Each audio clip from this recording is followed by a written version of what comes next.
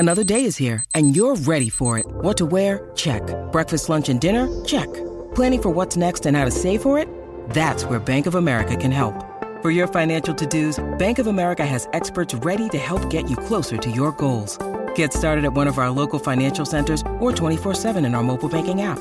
Find a location near you at bankofamerica.com/talktous. What would you like the power to do?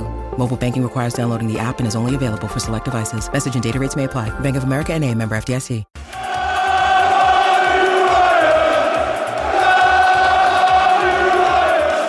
Hi guys, it's Will here from We Are West Ham.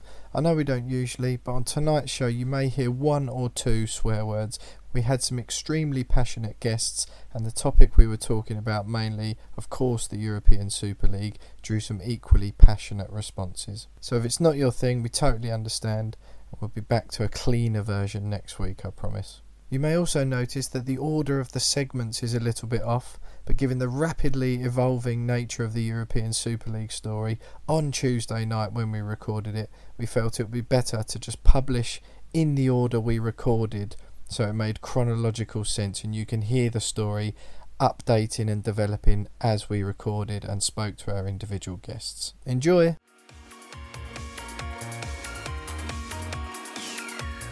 Hi, this is Tony Cottee and you're listening to the We Are West Ham podcast.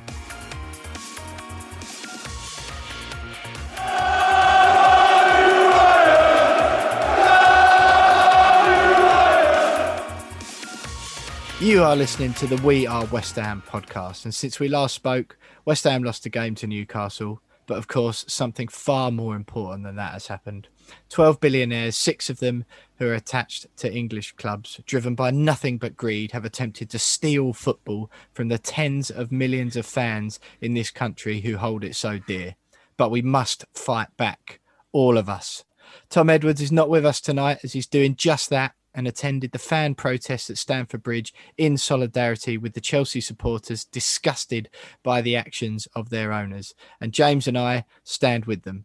Indeed, we stand with all fans of all clubs across the country who are rightfully disgusted by this disgraceful act by heartless, soulless, money-grabbing greed merchants. It is me and James Jones here on the We Are West Ham podcast tonight. Of course, there will be some football to discuss. But James, it's a rapidly developing story. We're recording this podcast. It's 7 o'clock on the nose on Tuesday night as we speak.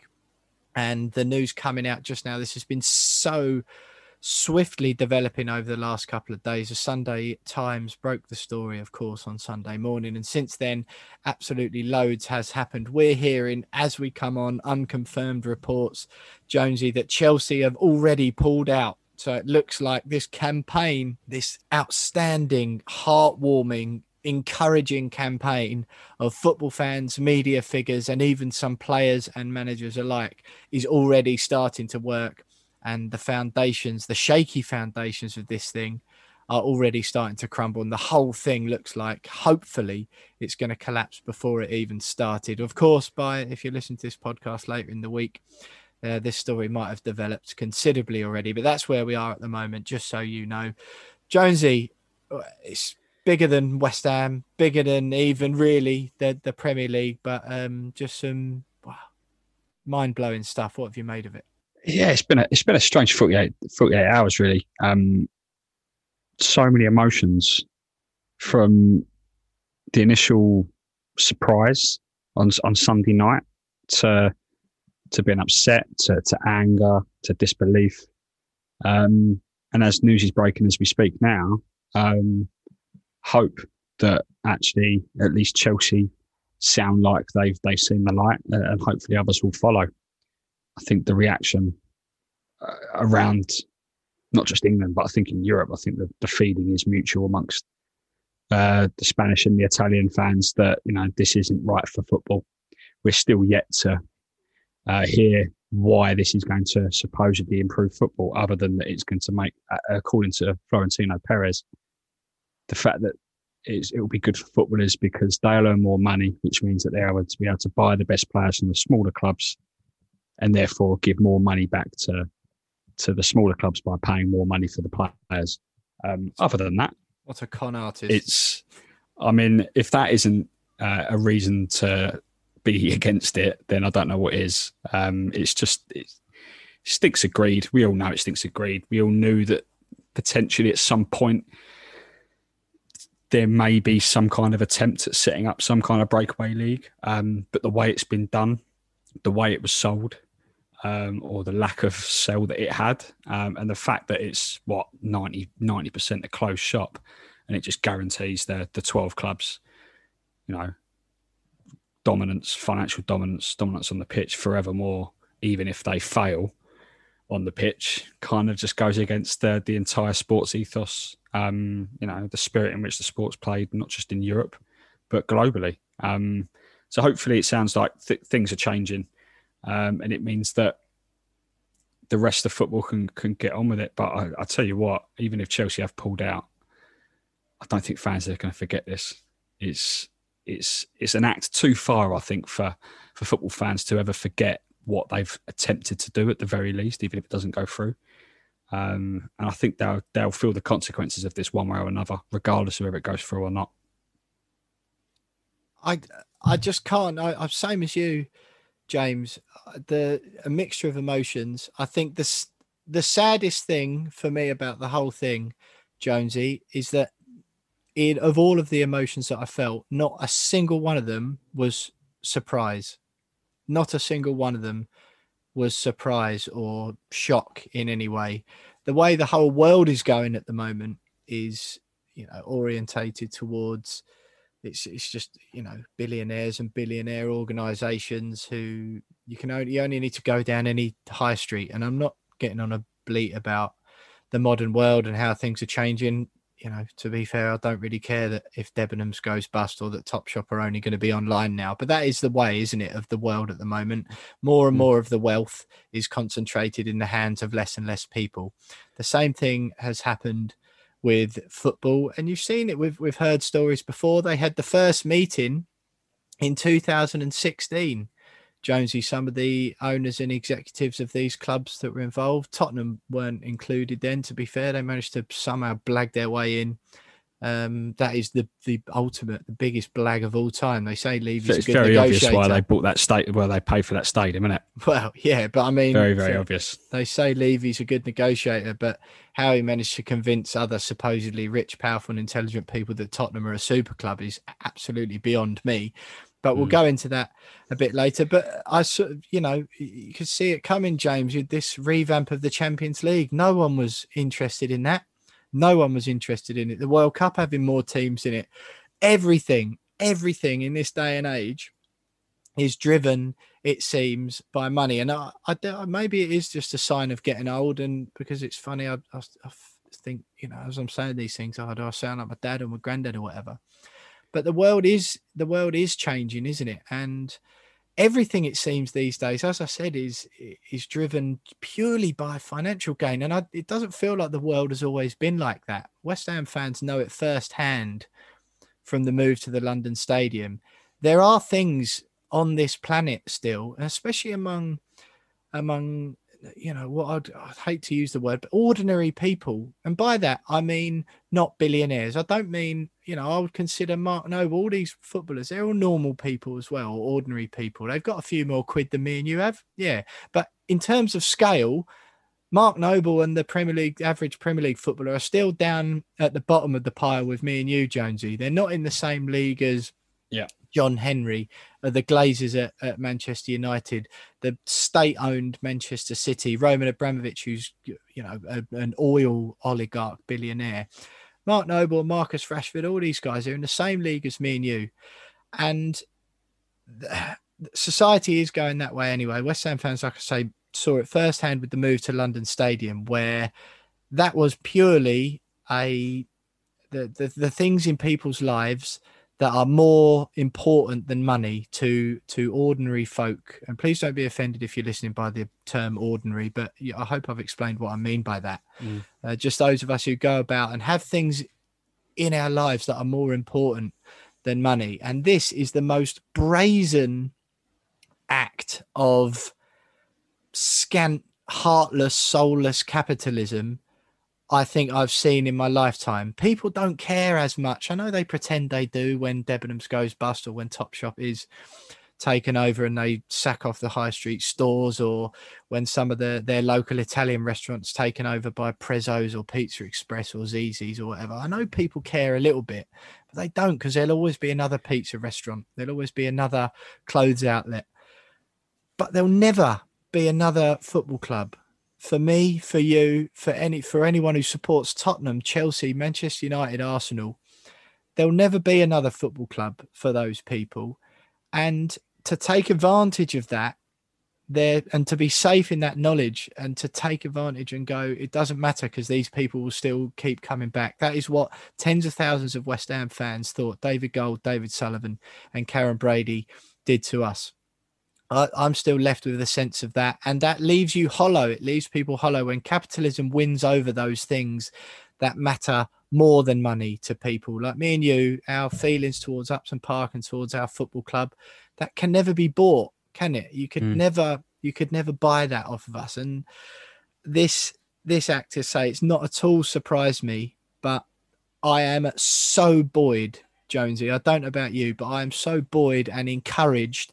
And I feel absolutely thrilled and delighted with each and every one of my fellow football supporters, the pundits on the TV, even some of the braver players and managers who've come out, who are in the most awkward position of all. These guys have got, tens of millions of pounds on the line there, the threat of being sacked off. But I am so encouraged I've never in my adult life, I don't think, seen the country and everyone be so united behind a common goal. And I'm delighted so far to see it looks like already that Chelsea have pulled out of it. Yeah, I mean the signs are good already, but I think you're right in that they've showed just a complete disregard for 99.9% of the footballing world. Really, forget that it's a European Super League. They've gone, we're the richest clubs in Europe. So therefore we believe that we should earn more than what we're already doing because we're the richest clubs in Europe, which, is a ridiculous concept anyway. But then to just completely disregard the footballing pyramid, number one, but also the history of so many football clubs that haven't been invited to that table and that may have jumped at the chance given the money on offer, but deep down really wouldn't want to be involved. Working clubs that are built on working class roots. And these billionaires have just rocked up, bought a football club and decided that they just want to, put all that in the bin and everything for them. We don't support West Ham United because we want to be the richest, the most successful club in the world. It'd be nice if we were, but that's not why we fell in love with a football club. And that's what they don't understand about clubs that don't support the clubs that that are involved. They don't understand that, fans don't necessarily care whether their club's got the best player in the world, or playing against the best teams in the world. They just care about their football club and going to watch them every week. And that is, the essence of being a football fan in this country and probably in the rest of Europe. And they've completely disregarded that, whether it's the fact they don't understand it or whether it's the fact they don't care. Both are crimes on the sport and on the football fans of this country. And hopefully it all falls apart and the signs are that it will do. And as I said before, if it does fall apart, then I still don't think they're going to get off lightly from the fans. I think a lot of fans, particularly at those clubs, will make their feelings heard very loudly with those owners, even if it doesn't go ahead. It's going to be a big backlash regardless. Absolutely, mate. And look, Tom's doing that himself tonight. He texted us earlier in the day, didn't he, and said, "Look, sorry lads, I know the podcast is tonight, but I've heard about this protest going on outside Chelsea." He doesn't live a million miles away from there. I think he's in Hampstead at the moment, and he said, I feel like I've got to go, and hats off to him. Fair enough. And Gary Neville has been fantastic on the topic, calling for people to mobilise, and that's exactly what people have been doing so far. But look, James, like I say, this is a rapidly developing story. Another thing that is rapidly developing is West Ham women's WSL survival hopes 0-0 at home to Aston Villa at the moment. It's half time in that game. So I know we're not doing a live radio show here, but we'll, as these things are updating as we speak, we will update them. Obviously, if you listen to this on Thursday, you'll know a lot of these stuff that happens, but that is the beauty of podcasting, these rapidly developing stories. Jonesy, we'll dedicate a whole section to the ESL, European Super League reaction. I'm going to stop calling it the ESL actually, because that's already annoying me. I don't want that abbreviation to start getting into my vocabulary. So we will do a section, just the two of us, and we'll talk about all things European Super League, whether we should just let them go, all the people that are against it, is it going to work or not? Is it the time to hit out at Gold, Sullivan and Brady like some fans are doing? Will fans of these teams turn their backs on their clubs if it goes through? Is it time to be a 50+1 like the German football do with fan ownership, that sort of thing? We'll have lots to talk about, and we will go into that in more detail. But before we do that, I will do the bit of housekeeping as I normally do and let you know what is coming up on the show tonight. So do follow us on Twitter at @WeAre_West Ham. We're on YouTube as well, where you can watch this show and all the individual segments from our show as individual bits, if you just like recapping, or you want to see what me and the lads are up to as we record. James Jones in a new location this week. He's got the run of the flat because his wife and little boy have gone on holiday, so he's lounging about on his sofa recording the pod instead of in his office. So you can watch that on YouTube. The link to our YouTube channel is in the description to this podcast. Follow us on Instagram as well, and you can buy us a beer and support the pod at buymeacoffee.com/wearewestham. Thanks so much to those of you who donated, chipped in this week. Really do appreciate you guys who've done that so far. So that's you can do that, buy us a beer or support the pod at buymeacoffee.com/wearewestham. And Jonesy coming up on the show tonight, and you know what, it's absolutely crazy to be doing it in a sort of live situation, but I've been so looking forward to it all day. Absolutely loads to talk about, so we will go through very next section of the show. Sorry, James, part 2. We've got our supersonic VIP guest, haven't we? I nearly forgot about then. Yep. Big Craig Forrest, returning guest, West Ham United goalkeeper of old. He's been on the show before. He was absolutely brilliant. Any of you follow Craig on Twitter, if you don't already, you certainly should.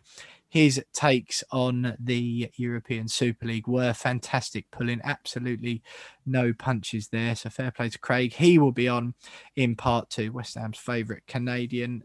He also presents a podcast, James, doesn't he? The Footy Prime podcast, I believe he does with, is it Paul Dicchio or Danny Dicchio? Danny Dicchio. Danny Dicchio. Is there a Paul Dicchio? Or have I just got that wrong? You're thinking of Paul Dickov. Paul Dickov, I am. Apologies to Craig there.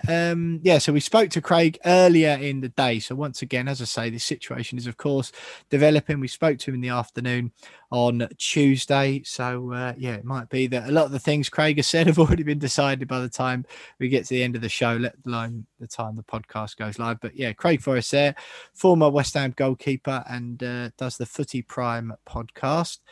He's on in part 2. We'll have the general ESL European Super League reaction. James, you're going to have a go at me every time I say ESL, because I am going to do it a few more times. But we'll have the just some detailed reaction from me and James after that. The Betway charity bets are, of course, back. Unfortunately, no wins last week because naturally we all backed West Ham to beat relegation fodder Newcastle. That didn't happen, so all of our bets fell to bits. But we'll have our selections for the Betway charity bets ahead of the Chelsea game this weekend. Dave Chidgey from the Chelsea Fancast will be on for the Opposition View. Loads to speak to Chidgey about with the European Super League, the protests tonight, and the game, of course, at the weekend that is going on among all this. No time for Name That Game, but you know what? We've got so much to cram in.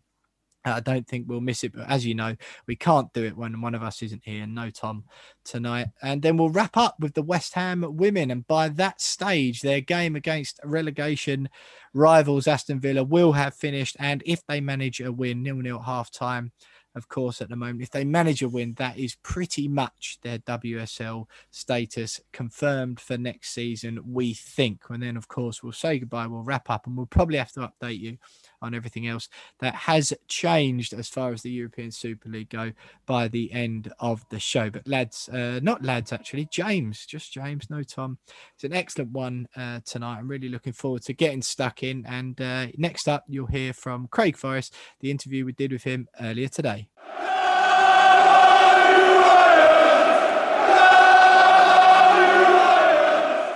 So you're still listening to the We Are West Ham podcast. I'm delighted to say we're joined once again, a returning guest, West Ham's favourite Canadian, certainly a cult hero among Hammers fans. And he somehow managed to go up even further in my estimations at the weekend with his tweets about the new European Super League. So Craig Forrest, delighted to welcome you back. We have to start there. So what were your first reactions to that? Obviously the story has developed somewhat since it first emerged on Sunday.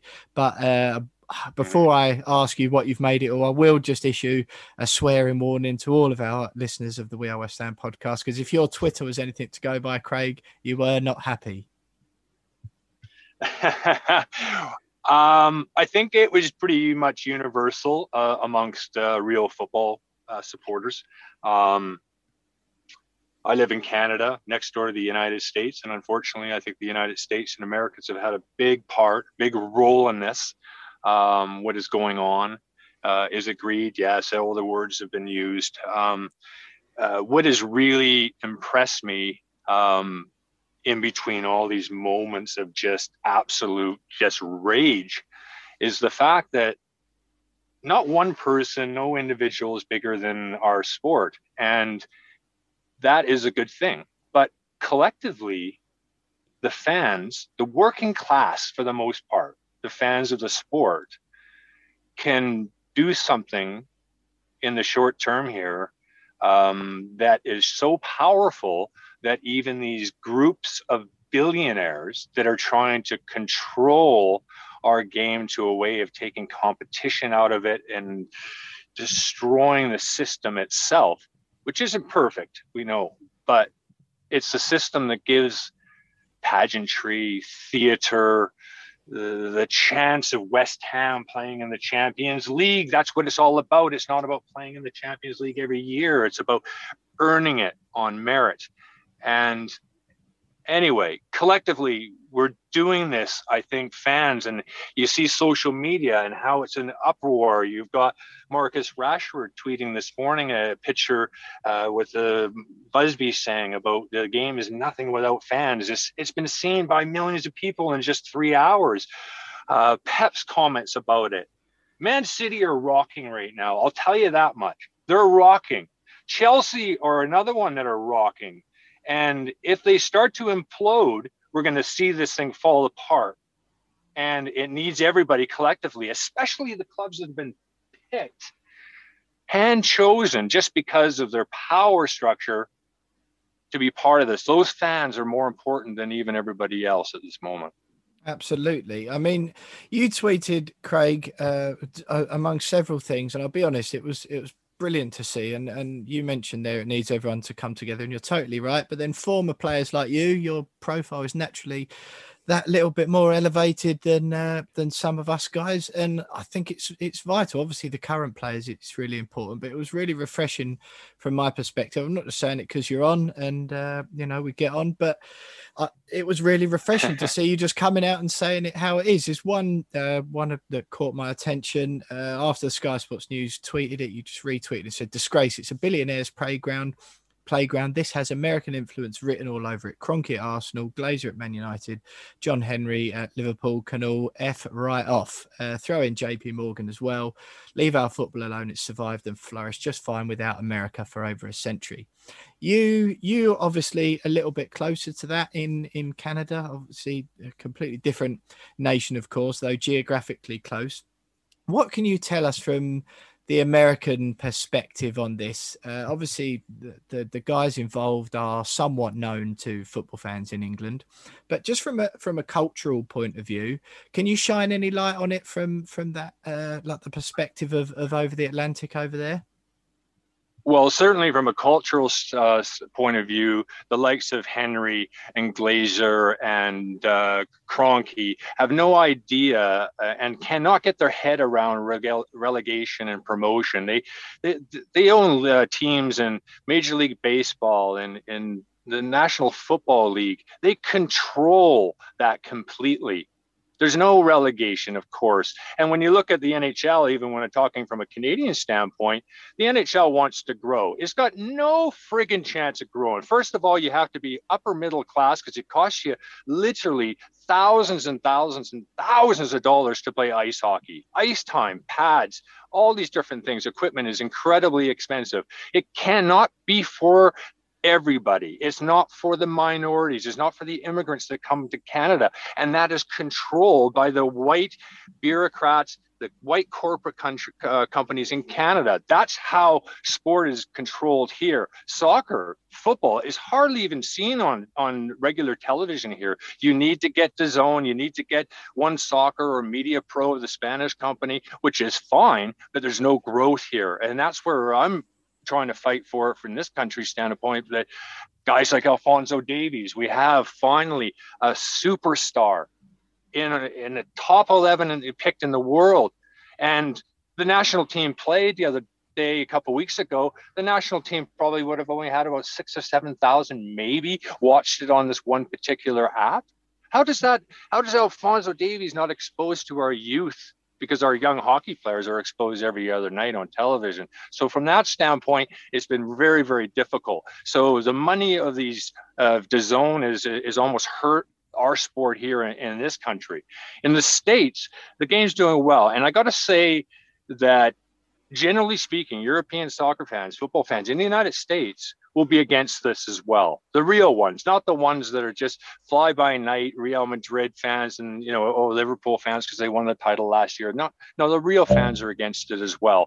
And it's good to see a little bit of a fight back that I've seen some of the journalists in the United States about that. And they also realize that they're going to get some flack because it is American backed. There's no question Henry and Glazer and Gazidis at AC Milan are behind this. Craig, sort of going off your own experience as a former Premier League player, have you got any idea of roughly what the players must be thinking? Obviously, you've already mentioned that we've heard from the likes of Rashford. Obviously, Milner spoke, Patrick Bamford spoke after their game last night. And I've seen quotes from Zlatan Ibrahimovic, but I'm not too sure whether they are legit. But he basically goes, if you're going to stop me playing for my country, then I'll just move clubs. Ronaldo will move clubs. Messi will move clubs. But it's quite clear that these players and the managers weren't told or weren't given enough time or enough information to speak to the media about this. How do players react when something like this happens? Obviously, this is unprecedented, but when there's news that breaks at a football club and then they kind of find out in the dressing room and then suddenly they got journalists with a dictaphone in their face, how do they react to it? I can't speak for them, but I will speak from the dressing rooms that I've been in, even going back to the late 90s. Do you remember when the owners, the Premier League, wanted to cut the percentage of money that went to the Professional Footballers Association, that went to, players that were injured, pension plans, all these different things that were not only for the Premier League, because they were saying that the fees were getting so high.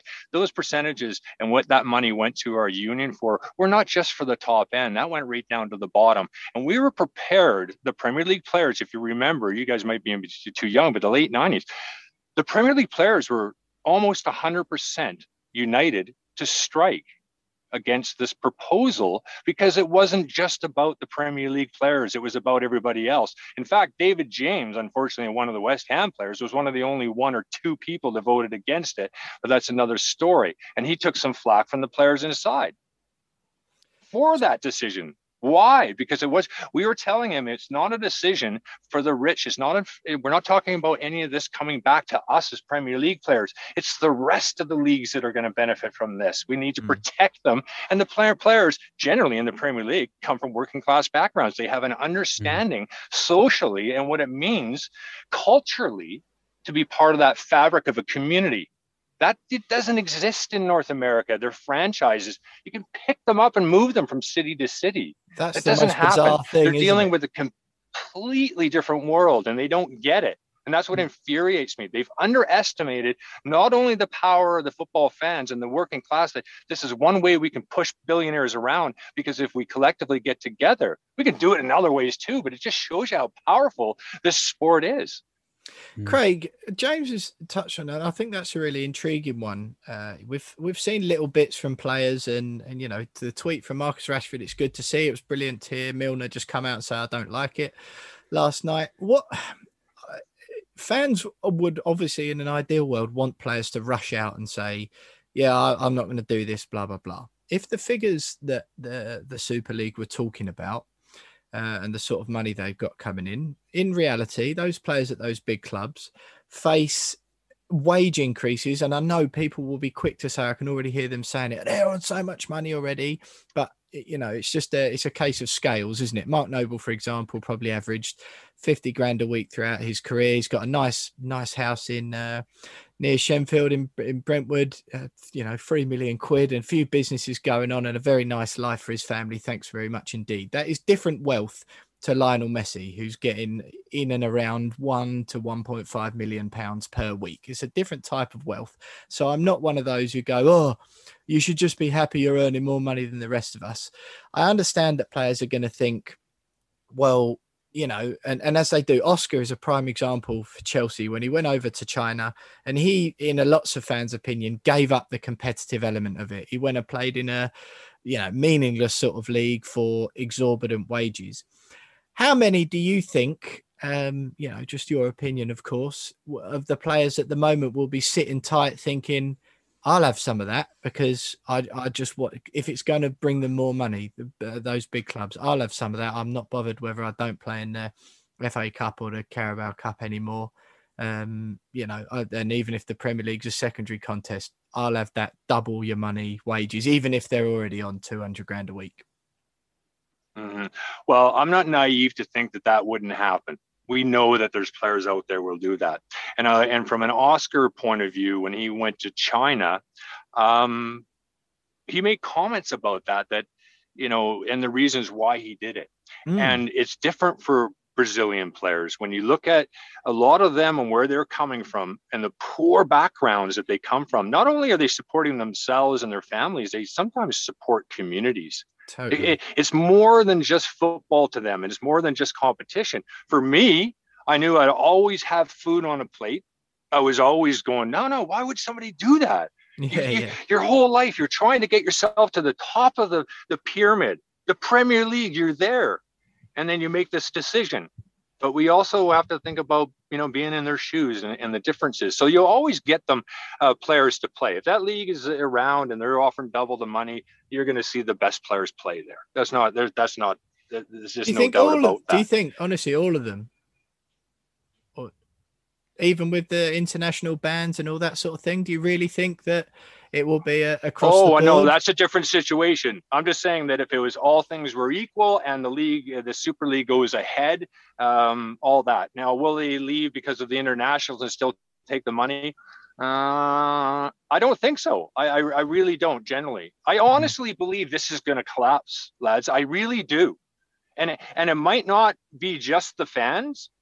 It might also be the fact that the government gets involved. What can the government do? They might be the best ones to do that. Do they revoke work visas to players? This is how they can stop it. It's going to collapse. And it might just be the governments that do it, and the pressure that they put on them that is the reason to do that. The only thing is, down the road, you know, when they're negotiating with UEFA and whatever, they're, you know, UEFA's got to bend over for them, and that's perfectly, you know, going to happen. We know that's going to happen. But I think this Super League is going to collapse, and I think it's the power of the fans, and it's the support because of the fans that the governments have got involved that will put an end to this. Craig, where's the compromise then? You know, if you think it's going to collapse, and I think we're all very, very hopeful that it will. Where's the compromise? Florentino Perez has come out and said that the reason why they've done this is because they feel as though the Champions League has gone stale and it needs reform. Right. UEFA have done that, and they were doing that, but apparently they weren't happy with it, which is why they've done this breakaway Super League and announced it the day before UEFA announced the new Champions League format with the Swiss style rules. Where's the compromise, given that UEFA have gone ahead with those that restructured Champions League, but it seems as though the Dirty Dozen, as they're now called, are kind of sticking to their guns and going, well, no, actually, we're going to carry on doing what we're doing. Where's the middle ground? Can you see it? Can you see where it is? Well, I think that the owners will say, and maybe they had meetings about this, that if it doesn't actually take and it doesn't go over well, at least this puts us in a very good bargaining position with UEFA, that we were actually prepared to take that next step, and we were going to do the Super League. It was no doubt about it. It was no longer a threat. So they'll just renegotiate and make sure that they get the big chunk of the pie. And the Champions League, to some extent, is stale. I mean, the way it's set up, I mean, let's face it, when you get down to the quarterfinals, the semifinals, you pretty much get the same customers every year. You know, there are the powerful, and most of those Super League teams, most of them are very powerful financially. I mean, Barcelona, they're complaining and saying that the pandemic, Barcelona say the pandemic had to do with the finances. It's nothing to do with the pandemic. Well, it has something to do with the pandemic, but they've just been poorly managed. Yeah. Yeah, I just find it baffling because, like you said there, Craig, they already get. It's already always those teams in the last 8 of the Champions League most seasons. Anyway, obviously not Arsenal or Tottenham, because the ridiculous jokers can't even get into the tournament. So what on earth makes them think that they're in any way super clubs is absolutely laughable. But Craig, on the just back towards matters on the pitch, we might wrap up with a couple more European Super League ones. But while we've got you, Lucas Fabianski, a man who obviously played in your position, he's done it with absolute distinction this season. Only last week, ahead of that Newcastle defeat, me and the lads were heaping praise on him, just saying what an unsung hero he's been this season. Everyone else getting a lot of plaudits, rightfully so. And he's gone about his business, and I think he's played the best football he has in a West Ham shirt. A mistake at the weekend, very uncharacteristic, normally pretty good with his hands. Newcastle seemed to have planned it before, because they had a couple of balls that they'd swung in quite close to him with a lot of players around him before the one that he unfortunately dropped to Joe Linton's feet. He came out and apologised after the game. That seems to have split fans. So first of all, what did you make of the mistake at first? And secondly, that apology, I certainly didn't think it was deserved at all. Some fans like to see it. So what did you make of that as well? Well, I thought the apology was something you don't see very often, and I don't think it's necessary. It's almost like you're apologizing for something you had a week to decide on. It's a split-second thing. Football is mistakes. These players and the ability and what they're trying to do and the pace of the ball and just, bodies in around you. I know how difficult it is, and mistakes are always happening, even to the best of them. And Fabianski has been consistently a brilliant goalkeeper. I mean, he has shown incredible character to go from, back is forgotten. It's hard to change these type of things. When they called him Fabianski, when he was with Arsenal and he had made some mistakes there, it shows a great character from where he's gone and where he is now and how successful and consistent he has become. So mistakes, he made that one. It's like, okay, fine. It's not about mistakes, it's how you deal with them. And obviously at this level, you can't make many of them. Or that's really the difference between the great goalkeepers, the Premier League goalkeepers, the ones that can stay there for years, is the consistency. The managers want somebody that's going to be consistent, do it without making mistakes. They want to have confidence in you, and that's it. And he has given that to every manager that he's played under at West Ham. He's been absolutely brilliant. And if he wants to hold up his hands and say and be accountable for making a mistake and say sorry for it, just shows even better character for him. There's no reason to criticize him over that whatsoever. Totally. Craig, obviously, given that Fabianski is 36 now, signed a new deal last month actually until the end of next season. Do you think that maybe that could be the club within mind going, okay, well, next season you're probably going to be number 2, and they might be looking to replace him with a younger alternative in the summer? Or do you think that extra one deal, he's got it in him, even at the age of 36, he's got it in him to still be West Ham's number one and still perform consistently at the highest level that he has been, barring obviously the mistake last weekend? Well, that's the interesting one, because you never really know when that tipping point is going to come in your career, when you're just not going to, feel like you did in your prime. You get in your mid 30s, early 30s is really like in your prime as a goalkeeper, in my opinion. You feel confident, your head's in a good space. Your highs are not as high, your lows aren't as low. You've been through more things. So I don't think he's going to have any problem with one more year. And I think he could end up doing 2 or 3. But again, you don't know when that is. I came into West Ham when Ludo was on, getting older. I remember Ludo was there for years, and I think he showed up at West Ham when he was 30. He didn't get out of the Czechoslovakia, as it was called then, until he was 30. He missed most of his best, his younger years playing there. But, and then all of a sudden you saw Ludo start to make mistakes and not be quite as sharp as he was when he was in his prime. And that was a hard decision, I think, for Harry at the time. He gave Ludo a few extra games here and put him in when I was thinking that I was deserving of getting the start, but I totally understood it. Ludo is a freaking legend, and he's such a good goalkeeper, such a good human being, and it was a great West Ham servant, and just an absolute gentleman, and he deserved all those opportunities that Harry gave him at the end of his career to keep playing. What is it then, Craig? In goal, obviously, out on pitch, you notice, because as we're probably seeing with Mark Noble at the moment, you lose a yard of pace. His touch and all that sort of thing is no different, really, nor his passing ability as such. It's just his pace. But what is it when you're a keeper that you notice? Because obviously your pace, you don't need quite as much unless you're rushing out. But what is it that makes you go, no, I've got to pack up here, or I've got to drop down a level? Well, Shaka kind of hit it on the head when he was playing, and he went to MLS for a year there at Dallas or something. And I was talking to him about how it was going, and he says, big man, he says, in training, he goes, I go to dive for 4 balls, and he goes, 1 every 4, my legs don't work. I'm like, all right. Yeah. And he goes, that's not a good thing. And I was like, no, it's not a good thing. So, so things like that, recovery from injuries get longer.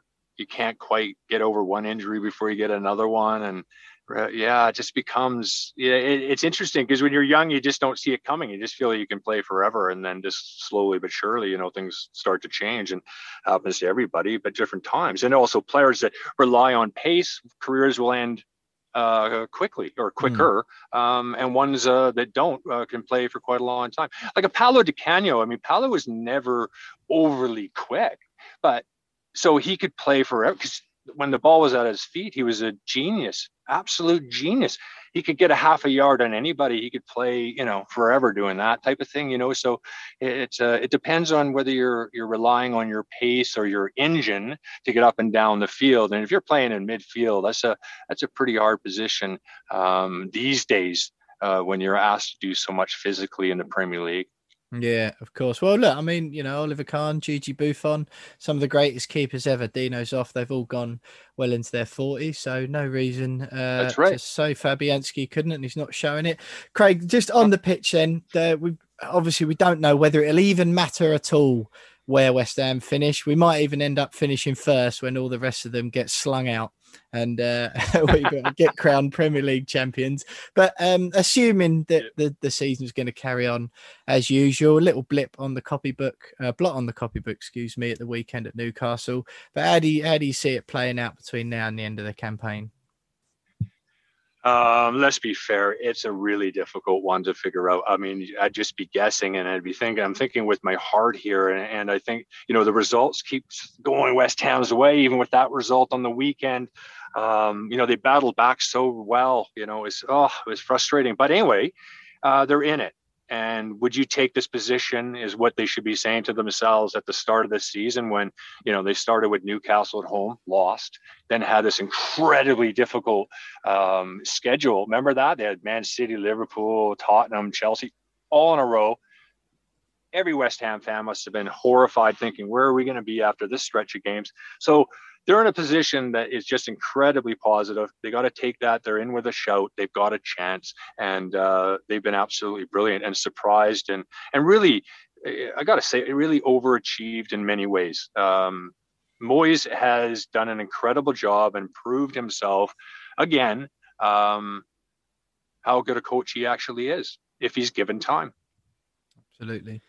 Greg, just one more on the Super League. Where do you see the immediate future lying? Is this something that we're going to see from August, which I think as they said in there, they've said in one of their statements that they want it to come from August, or is this going to be an argument that's going to roll on for a number of years before we see any kind of football played under that new format and new league?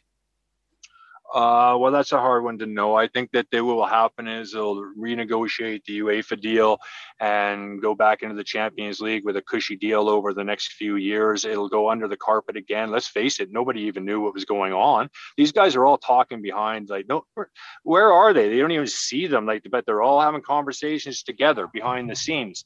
But they're discussing nothing with the managers, nothing with the greats like Alex Ferguson.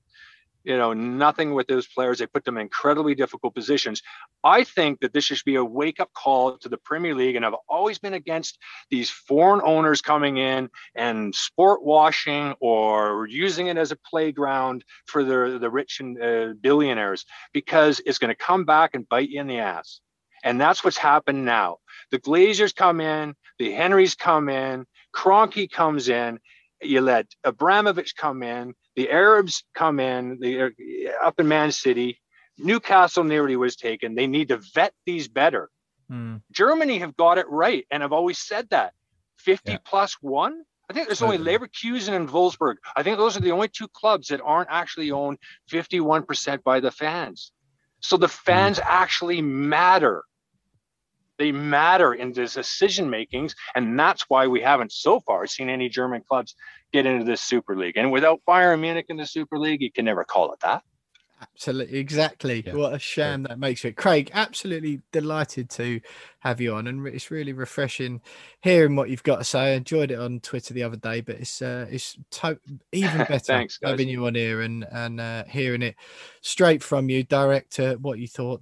Obviously the transatlantic point of view coming in from Craig there. Very important to note that he is Canadian, not American, so very different indeed. And, obviously great to hear what you feel like it might have been like from a dressing room point of view. Look, Craig, we will let you go because we've had you for much longer than we said, and we really appreciate it. And you'll have to have a beer with us as soon as lockdown allows it and the travel restrictions. You'll have to get over here, come and have a beer and something to eat, and we'll go to a game together, and you can give us the lowdown on what they're all thinking, and hopefully Fabianski's still in goal when we do. Well, you never know. Fabianski's still in goal, and maybe I'll come over and hear the Champions League anthem at West Ham. That would be something else. Exactly, mate. Exactly. Well, look, Craig Forrest there, former West Ham goalkeeper. We really appreciate you giving up your time again for the We Are West Ham podcast.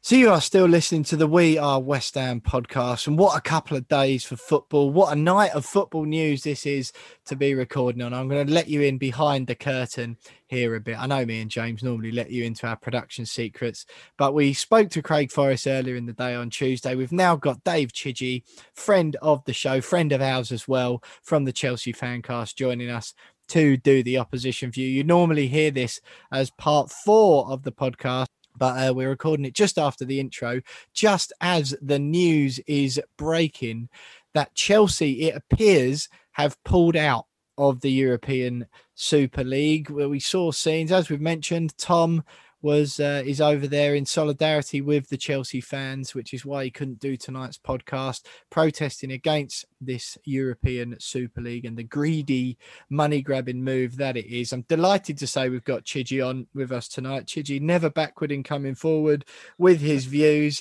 Be brilliant to hear from him.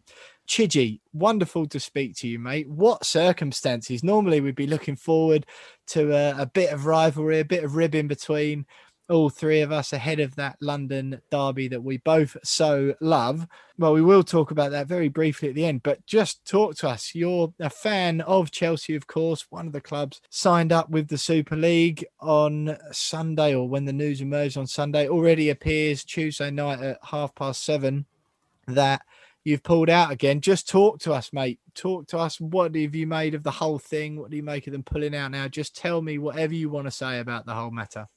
Mate, I mean, we need 5 hours on this and a very healthy session in the pub, no doubt. But I mean, I think to start at the end rather than at the beginning. I mean, I'm down in Winchester these days with a pretty hectic job, so I couldn't get up to where I really wanted to be tonight, which was at Stamford Bridge with thousands of Chelsea supporters, but more to the point, or hundreds of Chelsea supporters. More to the point, though, your mate Tom's there, and I think that to me says it all. And I know that there were fans of all sorts of clubs out there tonight, all protesting about the same thing, which I was trying to explain to my wife, because I kind of came in with a bit of a grin on my face, having heard the news that Chelsea have decided to pull out of this Super League. And I said, what you don't understand, why I've been, quite grumpy and also very busy for the last few days, is that this is the biggest thing that's happened in football since the Premier League was formed.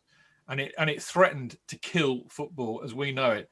Not just for us, the Chelsea, who might have been kicked out of the Premier League, the FA Cup, all the things that we hold very dear, but it would have affected everybody. West Ham, Burnley, Wolves, Leeds, you name it. Everybody would have been screwed by this. And it was venal, and it had to bloody well stop. And I'm sick to death of the crooks in this game who think that it's all about entertainment and branding and global marketing, stealing the game from us, because we own the game, not them, and they can do one. I'm trying to keep it as polite as I can. Well, you can see I'm struggling a bit, but they can do one. And I think tonight we've scared the bejesus out of Chelsea, not for the first time. They tried this on with the Chelsea pitch owners when they tried to grab that from us just about 10 years ago. And we stood up to be counted then, and we've done it again. And I tell you, I am bloody proud of my club supporters tonight, I have to say. Yeah, I bet you are, Chidgey. And we were just saying the same thing as we kicked off the podcast. That's what I've said. I've never been prouder to be. It's a strange, divisive time we live in at the moment. And I haven't seen unity like it among not just football fans, but politicians coming together. The future Kings come out and backed it. It's everyone bar these 6 greed, money hungry billionaires. So I'm totally with you on that point, Chidgey. What talk to me then quickly. I know James has got a load of questions for you as well, but talk to me quickly about that relationship with the owners, as you've mentioned there, because Chelsea and Manchester City, I would say, and do correct me if I'm wrong, of course, I would say have a very good relationship with their owners. And, are pleased and proud of what they've done. I think they've both managed to maintain the ethos of your respective clubs as much as you can when just pouring offensive amounts of money in order to and you'll forgive me for this, but to buy success. I know you've got to do it sensibly, and everybody buys success. Will, that's exactly. So that's not offensive. You're right. I'm not going to argue with you. Yeah, I'm not trying to slant it on you. So I would suggest that Chelsea have a good ownership relationship with Abramovich. What is that right? And what has this done to that relationship? I mean, Roman, for very obvious reasons, gets a very, very, big pass from Chelsea supporters, because we're not idiots. We do realise that without his largesse, I mean, his 1.5 billion that he's pumped into the club, probably more actually, we would never have, as football supporters, you know what the joy of winning something is about. You can't, I say you can't buy that. I mean, as a supporter, you can't buy that. Clearly, as an oligarch, you can. But, the greatest night of my life was in Munich in 2012. It won't ever get better than that. And we would have had none of that without Roman Abramovich. So he gets a very massive pass. Probably lucky to do so, to be frank. Because don't be under any illusion, whatever happens at Chelsea is got Roman's fingerprints all over it. And I include sacking Frank Lampard in that. It's Roman's club. What he says goes. What he wants happens.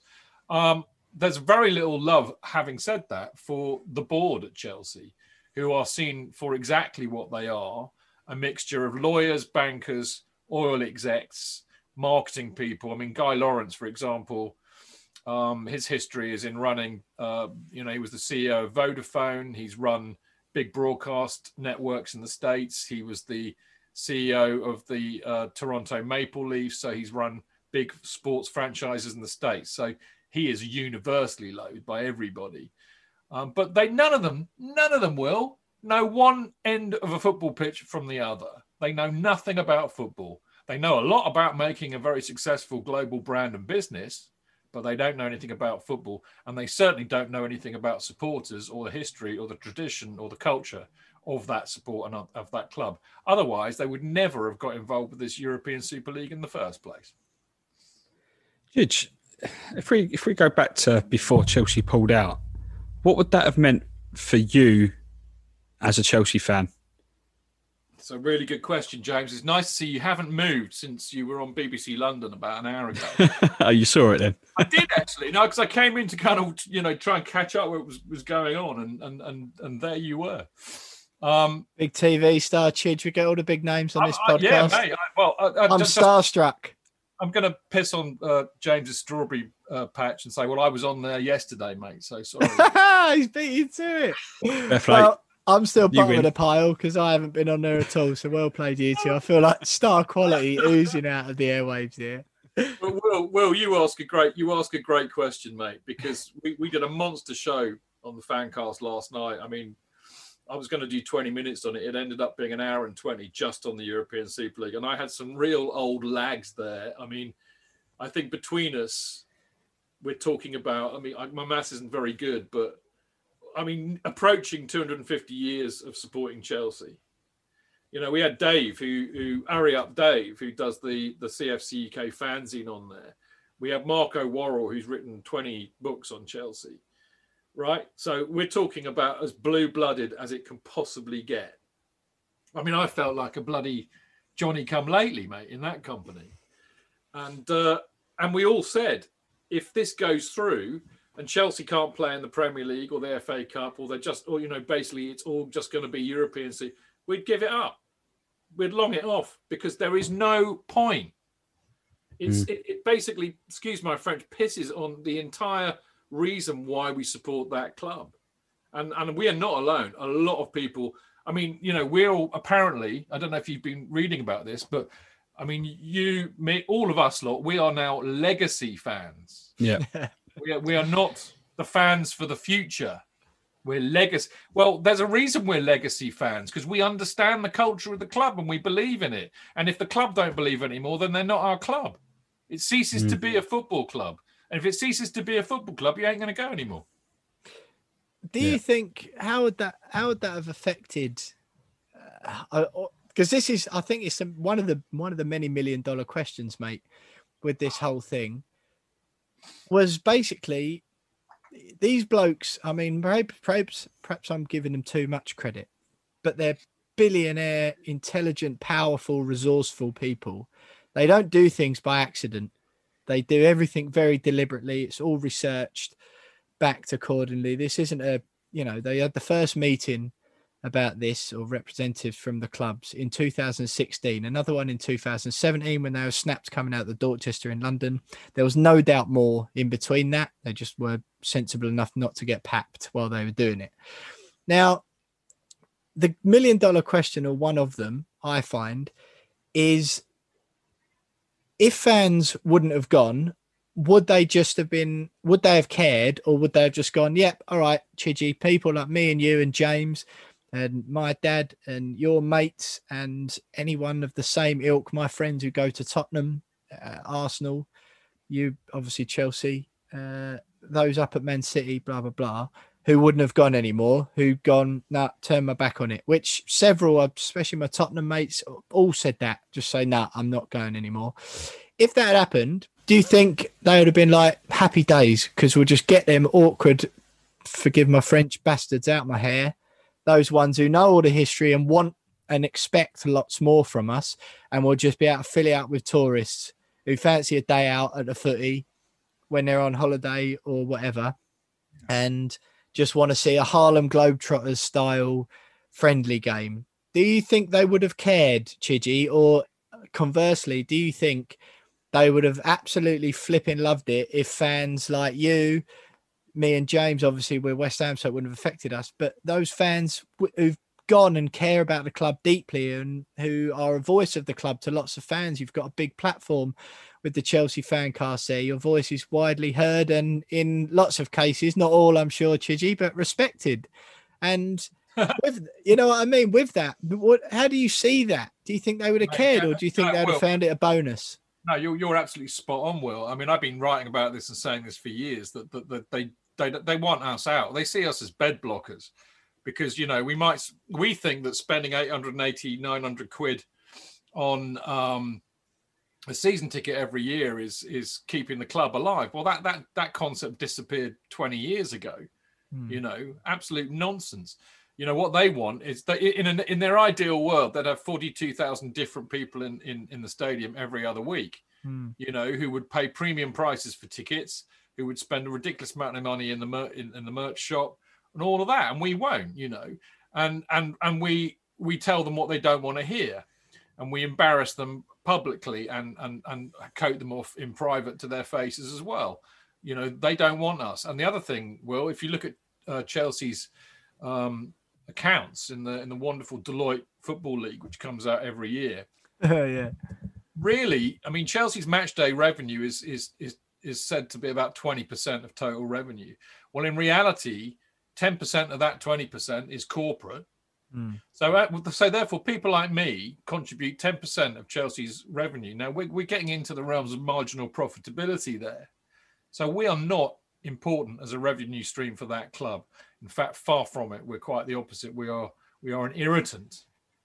And that's what they mean by legacy. They want us gone. They want us to be a historic legacy, you know, and that's what it's all about. The money in the game now is made from building your club into a global brand and pushing that brand across the world so that you make revenue from some poor innocent kid in India who's decided to follow Chelsea because he likes the colour blue, who will never come to the stadium.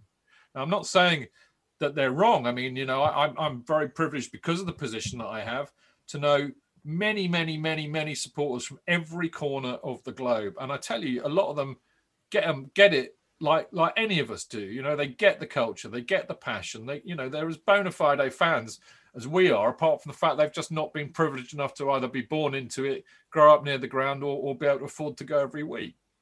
You know, but that's what the club are doing. You know, don't underestimate, guys, the huge and evil, in my opinion, influence of American ownership in English football. These are the sons of bitches who are driving it because they don't understand the concept of British sport. In fact, ironically, this is why so many of my American mates who support Chelsea, because it was different from what they grew up with American sport, which is about, they moved their bloody club from one side of the States to the other. Crazy, isn't it? They can, because it will make them more money. We had Craig Forrest on, Chidgey. Craig Forrest, the old West Ham keeper, earlier in the show. Canadian, of course, dialed in from Toronto, and he was saying the same thing. You just have their franchises that they pick up. The LA Rams were the St. Louis Rams a couple of years ago. The Oakland Raiders will make their mind up one day whether they're the Oakland Raiders or the LA Raiders or whatever. You had the Texas Oilers who don't exist. Yeah, exactly. Yeah. Sorry, James, go on. Chidge, just wondering what's next now for Chelsea fans and relationship with the club. I think I saw you tweet that this would never be forgotten. I think yesterday. What happens now? See, if it is true, these reports that Chelsea have pulled out of it, it's definitely not going away, though. The whole concept of a breakaway league isn't just going to go away with it not happening now. I think it's obvious that these guys still want to get their way one way or another. Well, so where do you see it going? Well, I've got two answers for this. One is really complicated. So the first one is, I mean, I haven't really forgiven them for what they did with the Chelsea pitch owners when they tried to grab that. I think that, and I said it, to talk. But you still go, don't you, Chidge? I'm not digging you out here, mate. And this is the same thing with West Ham and the owners. So many of us still go. They don't care, do they? Like Gary Neville said this morning when he was talking about the Glazers, there are lines to be drawn. As long as I can still go and see my team play, it's a decent team. I enjoy it. I get to see my mates in the pub before and afterwards, and basically that remains the same. That's okay.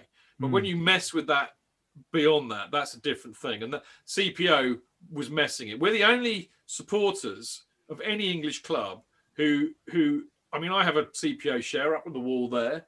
That means what is that, Chid? Sorry, just for those of us listening or listeners / me who hasn't got a clue what the the CPO is. Basically, are you able to shine any light on that for us, mate? Can you see that? I can see a certificate. Yeah. Chelsea pitch owners. Frank Lampard, you'll be disappointed to learn, but the Chelsea pitch owners was set up by Ken Bates in about late 80s, early 90s, I think, because at the time there are several companies who owned parts of Chelsea, and they were going to try and sell it, and basically to build some very expensive properties on there. So at the time, you know, we would have been homeless. We might have not existed as a club. We might have ended up playing at Fulham or QPR or whatever. So Ken decided once he was able to fight off those developers, which he managed to do, and took complete control of the club, he set up the Chelsea pitch owners. In other words, what he did was he basically gave the CPO the ground, the freehold of the ground, and also the name Chelsea FC, so that, you know, anybody who tried to buy it wouldn't own it. Right. All right. So if you've got a house, right, and you own the freehold of that house, and somebody tries to buy it, you've got the freehold. So they can pay the money and buy it, but they don't own it. So it was a brilliant way to safeguard the future of football at Stamford Bridge forever. And the reason being is because he knew that lots and lots and lots of supporters would all buy shares. So there's about 18,000 shareholders. So anybody who wanted to, you know, we all know how business works. Somebody can come in and just buy up every share, can't they? But it's a lot harder when the shares are spread out with 18,000 different people, right? So that's where we are, and it's brilliant. We're unique in that, and it gives us a lot of power. But Roman, when he wanted to, rebuild or possibly sell the stadium, we don't know, tried to get his rich mates to buy up loads of shares and swing the vote. And we formed a group called Say No CPO, and we fought back, and we voted against it. We voted them out, even though they tried to gerrymander the vote by carpetbagging and buying up all the shares. And I think Ron Gawley was the CEO at the time, and he got the boot for that, for screwing that up. Right. So, you know, it's really, really important. And yeah, you know, I'm really proud to have a share. I'm really proud that we've got that protection. But you know, going back to what this is really about, will we forgive the club? I think that I think we now know where we stand. I mean, I was saying this on TalkSport and any other channel that phoned me up and wanted to listen. BBC London before James.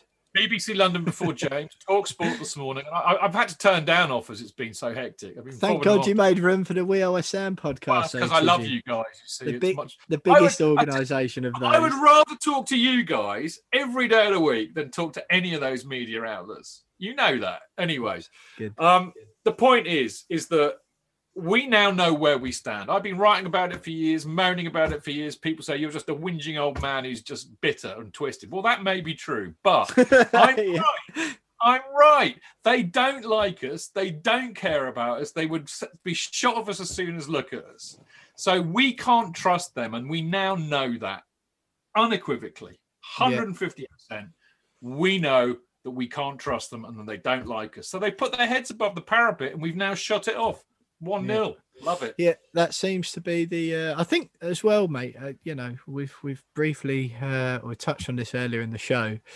That for West Ham fans, I don't know. It's almost quite, or for me anyway. There's a strange little feeling among all this, underneath all this, and obviously I hope it goes away. That's my primary desire in all of this by a million miles. But there is a bit of me that thinks, blimey, we won't be the only club in the land and set of fans anymore who look at their owners and have that feeling of knowing 100% that you're just customers. And with the London Stadium move, that it took away a bit of every match-going West Ham fan's soul, and thousands of those who don't go and have done in the past or can't for whatever reason, as you mentioned. that it took a bit of your soul. And we still go to football, and me and James will meet for a beer. Sometimes I go with my dad, but it just isn't the same, and it never will be. And I think it's almost nice to know that fans of clubs, I know we've got a rivalry, but you're a friend of ours, Chidgey. I've got friends who support Tottenham and Arsenal and, Liverpool, that sort of thing. Yeah. You know, I know you're West Ham, I'm Chelsea, but we have a common bond. Exactly. When you, I mean, and this needs clear definition. When you are a proper supporter, and I know that sounds a bit, poncy, but when you've been going for a long time, your family are born into it. It doesn't matter, however you find that connection, but that connection goes deep and it goes back a long way. So you experience the same kind of pain and joy that I do, and vice versa. So we therefore have a bond, and we have a bond as football supporters, and that is really important. I often say this. I said there are two types of people. There are people that like football and the people that don't. And that's actually the real split that should be made. Because what we don't realise, because we live in this football bubble, is there are an awful lot of people out there who don't understand and in fact hate football and think that we're all hooligans and criminals and idiots and what have you. Well, that's not true. So the real enemy are the people who don't like football, actually. So we have a commonality, and I think we find that. You and I have known each other for a while. I've known James a long time. We find that bond because actually on so many things we think the same. That's why it was really important what happened tonight, and actually what's been happening since Sunday. And you've seen the real football supporters absolutely come together as one, and nobody can mess with that. It's a beautiful thing to see what's happened. And you're going to have, I think you're going to have at least 8 clubs now, Jonesy, aren't you? Where you've got West Ham, Newcastle, plus these big 6, where the fans aren't big fans of their owners, you know what I mean? In differing degrees. And I think West Ham will probably be 8th place out of those 8 clubs of how much the fans hate their owners. Because tell you what, Gold Sullivan and Mike Ashley must be sitting there laughing their heads off, knowing that they're no longer the most hated owners in the country. Definitely.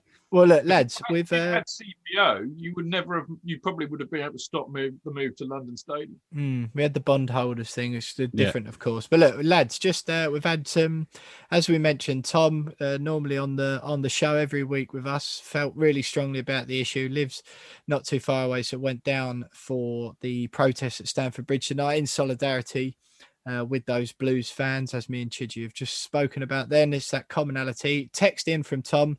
Sorry, lads, so mental. I've had some videos, but it's all kicking off. Honestly, one of the best things I've ever done. I feel like we've really been heard down here. So that's coming from Tom at Stamford Bridge tonight. So look, I mean, the story is still developing. Manchester City now have told the organisers that they don't want to be part of the European Super League. That is the news coming out of Sky. So it sounds like the whole thing's collapsing, Chidgey. So by the time this podcast goes out, it'll all be a complete waste of time, but it's wonderful to hear from you anyway. We have actually got a game at the weekend, our 2 football teams. It seemed before there was concern that it might not actually mean anything at all, because it might have meant that West Ham were crowned champions of what was left of the Premier League after you lot all got booted out. But let's assume, as it seems, that football and life as we know it will carry on as we have known it up until now. And it's an absolutely huge game in the running for the Champions League. We've been pretty much neck and neck for the past few weeks since you had the good sense to get rid of that charlatan Lampard and introduce a proper man and football manager, Thomas Tuchel. But you've been brilliant since Tuchel came in. Certainly more resolute at the back. Still can't get a tune out of Timo Werner. But talk to me about the game at the weekend, Chidge. What have you made of things on the pitch recently? And sort of talk as we normally would if it wasn't for all of this European Super League talk. We didn't actually sign this brilliant German striker called Timo Werner from Leipzig. We've signed his cousin, his Irish cousin, Tim O'Werner, who's not quite as good actually. But Tommy Tuchel has been brilliant, and I mean he was a hard sell. As you know, we loved Frank, and we were gutted that he went. But you got to hand it to Tuchel. I think he's possibly as good in some respects as prime Mourinho was when he first came. The way he's got that team organised, disciplined, playing for each other, he's brought the leadership and the shithousery back to Chelsea. And I'm not a fan of this beautiful football tippy-tappy nonsense. I like a bit of shithousery and solid defending and shutting games out. And I've not seen us be that good at doing that since prime Mourinho. And that's down to Tuchel. He's been brilliant. You know, chucking the fact we've got some great youngsters in Reece James and Mason Mount, of course. You know, all we really need is Declan Rice to complete the team, and we'll be flying, mate. No chance he's coming. Absolutely no chance. Jeez, Don't bite, James. He's just baiting. He's baiting. I'm not. That's all you're getting out of me. That's all you're getting. How do you see the start of the game going at the weekend, Chidge? Because the last time we played each other, we outplayed you at Stamford Bridge, and the scoreline didn't suggest it. But we've got injuries. We're off the back of a disappointing defeat against Newcastle. Chelsea in form. How do you see it going? Well, I mean, you're right about the game at the Bridge. It was just nuts. I mean, you battered us and we won 3-0. I cannot for the life of me figure out how. In fact, actually, I remember it really well. Your players are wandering around asking the same question. How are we 3-0 down to this lot? Yeah. You know, quite remarkable. You're a decent side. I mean, I have to say, do you know what? I think Moyes, poor old Moyes, he gets a lot of bad press, but he's a blooming good manager. If you look at what he did with Everton with no money, that tells me he's a good manager, and he's doing the same with you lot. And I mean, I think getting Lingard on loan was a genius stroke. I mean, it's easy to say that when he's been banging in goals for fun every game. But, you know, Lingard was a really good player for United and England around the Russia World Cup. He was like, you know, he's always getting picked for England, wasn't he? So, you know, well done, Moyes. A lot of credit goes down to him. And a lot of credit to West Ham. They're a decent side, I have to say. Newcastle did us a huge favour last week. We now have to capitalise on that, first of all, by beating Brighton tonight. But either way, I've been saying for weeks, I hate the term, but this is an absolute six-pointer. You know, it's huge for both clubs. And I wouldn't stick my neck out and say it will go a long way to deciding who is in top four, because I know we've got a much harder run in than you and Liverpool, but it will certainly help psychologically, I think, if we turn you over and we jump, you know, we jump frog you into third place. It's going to be. Look, the reality is, you will know. We've been around the block long enough. This is going to go down to the last game. These things generally do. I think this season's such a hard one to call. You get some really nuts results now and again that put a spanner in the works. Bottom line is, the one that's going to be most consistent towards the end is the one that's going to finish in the top four. And actually, what I said a few weeks ago after we got absolutely humped by West Brom, which came out of nowhere, you know, we'd won 14. We'd not lost for 14 games, so we're capable of putting a 14-game run together. And I said at the time, after that West Brom game, we have potentially 14 games left this season. If we get to the Cup final and the Champions League final, we will have played 14 games. So all Tommy T needs to do is to put a run together of another 14 games and we'll clean up. Be lovely. There you go, mate. Well, look, Chidgey, it's been an absolute pleasure to talk to you. Just before we let you go, give us a prediction. God, blimey. I have no idea, because it's so hard to do it. And, you know, but, you know, I wouldn't be surprised to see this one be a draw, actually. But I mean, then again, I wouldn't be surprised to see you lot turn up and play like Pete Brazil, because that often happens when you play us. Need a score, Chidgey. All right, I'll go 2-2. 2-2. That's James's favourite, the old Desmond. What are you going for, Jonesy?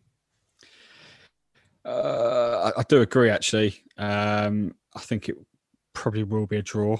I'm not going to go Desmond. 1-1. Yeah, all right. Well, I'm going to keep the trend going. I've been saying it for a few weeks. We are due a 0-0. Chelsea are pretty defensive. We'll surely be better at the back than we were against flipping Newcastle. So I'm going to go for a goalless draw that we haven't had for quite a while. But look, Chidgey, it's been absolutely brilliant having you on, mate. And as you say, I think conversations like this, not that they don't anyway, because you're always friendly, but at times like this, conversations like this prove that, yeah, obviously we like beating Chelsea. You no doubt like beating West Ham. It is a rivalry. But there is that commonality between us, mate. There is that common goal. Everyone's stuck together on this European Super League thing, and it's good to see that the thing is appears to be crumbling before it's even started. But Dave Chidge from the Chelsea Fancast there, absolute pleasure having you on. I'm really glad to see, Will, that you've gone full on Ian Bishop. Do you know what? I hadn't thought about that until now. I mean, what a man. You ask any West Ham fan if you're going to copy anyone's He was a hair. legend at West Ham. Is the absolute legend. But I must admit, Chidge, That hair, he had so long. Do you remember that? Looking at you here now, I've got a feeling that might be me. And I was going to say 50 years, but I thought that might offend you, so I'll go with 30.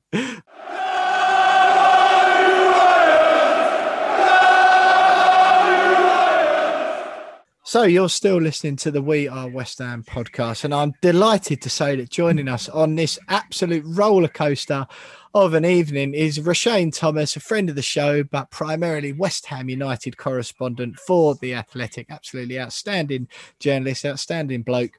Roshane, it's wonderful to have you back with us, mate. I'll forgive you for the comments about my hair and my hat pre-record. I saw your absolutely astonishing new haircut on Sky Sports News earlier in the week, so I knew I had to up my game. Roshane, it's great to have you with us, mate. What a week this is. We've just heard the news.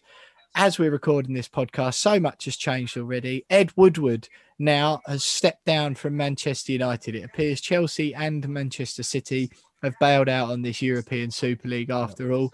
Just tell us now, what have you made of the whole situation up until now? Oh, well, it's been an absolute mess. And just touching on Woodward quickly, you know, it reminds me of, it's like, you can't dump me, I'll dump you first. That's what it looks like right now, Ed Woodward. And obviously, he definitely should resign. No way should he'd be sacked. What, get another payoff? Absolutely no chance. And in terms of how it's been handled, it's just been a mess, really. It showed a betrayal to the English fans. It showed a betrayal to the sport itself. The fact that you wanted to have this sort of breakaway league and just ruin the element of competition, a league where you can't even get relegated. How does that even make sense? The reason why we all love the game so much is that we have hope. We all aspire to be like a club like Leicester, win the league. We aspire to have a club that could finish in top four. You know, all this sort of stuff we aspire to have. And the breakaway league was trying to take all of that away. And rightly so. And you know what, right? We all know Twitter can be toxic sometimes. I can't remember the last time everyone United has won over a topic like this. Everyone universally condemned this concept. I can't recall the last time that has happened. Like, everyone. I didn't find one person who was like, this is really good. I didn't find one person. And we all know how toxic Twitter can be. So I thought that was really good. And listen, I was watching, prior to coming on, I was watching live coverage of the Chelsea fans protesting outside Stamford Bridge. And listen, we couldn't really care less about Chelsea because obviously we're linked to West Ham. But listen, I was loving what the fans were doing. You know, well, Tom's down there, Roshane. Tom, who normally hosts the podcast. Yeah, I was going to say there's someone missing. Yeah, I can say someone's missing from the chat. Yeah, I'll kind of hear Tom, who normally does it. We've just had Dave Chidge on from the Chelsea fan cast. And I think it's solidarity, Roshane. You know, we like the rivalries among clubs, but ultimately we're all football fans first and foremost. And we want the structure in place that enables those rivalries. We want to play Chelsea and give Chidge and all our Chelsea mates a bit of a ribbon each week. And Tom doesn't live too far from Chelsea, felt strongly about it. So he went down there as a football fan, not a Chelsea fan. And he feels strongly about it. Look, Roshane, you've mentioned just before we hit record on this little chat with you tonight, you mentioned there that your plans for the week at The Athletic were all set up and then they were all cancelled when the news broke in the Sunday Times on Sunday, of course. And you said there, obviously, you were tasked straight away. How's it going to affect the club that you cover? You've been covering West Ham with absolute aplomb all season, as anyone who reads your stuff will know. What did that entail for you then this week, mate? Like what was the comings of West Ham? Obviously, they released the statement, giving their own thoughts on it. But what's your sort of take on the whole situation? Well, first of all, thanks for the kind words. I'll definitely buy your new hat, pal. That's for sure. Obviously, the way it was that the top six clubs, that was the priority in terms of what's happening. You know, are they gonna try and leave it under pressure? So the top six writers, we had a lot of pressure in terms of that respect. First, someone like myself and West Ham, and all the other 14 writers, we just had to find out what the plans for the clubs were, how they thought about this proposal. So obviously, we had to make phone calls, find out what was happening. We put together a joint piece, myself and other 13 writers for our respective clubs. We put out a piece yesterday, I believe, just to give fans an update. This is what's happening.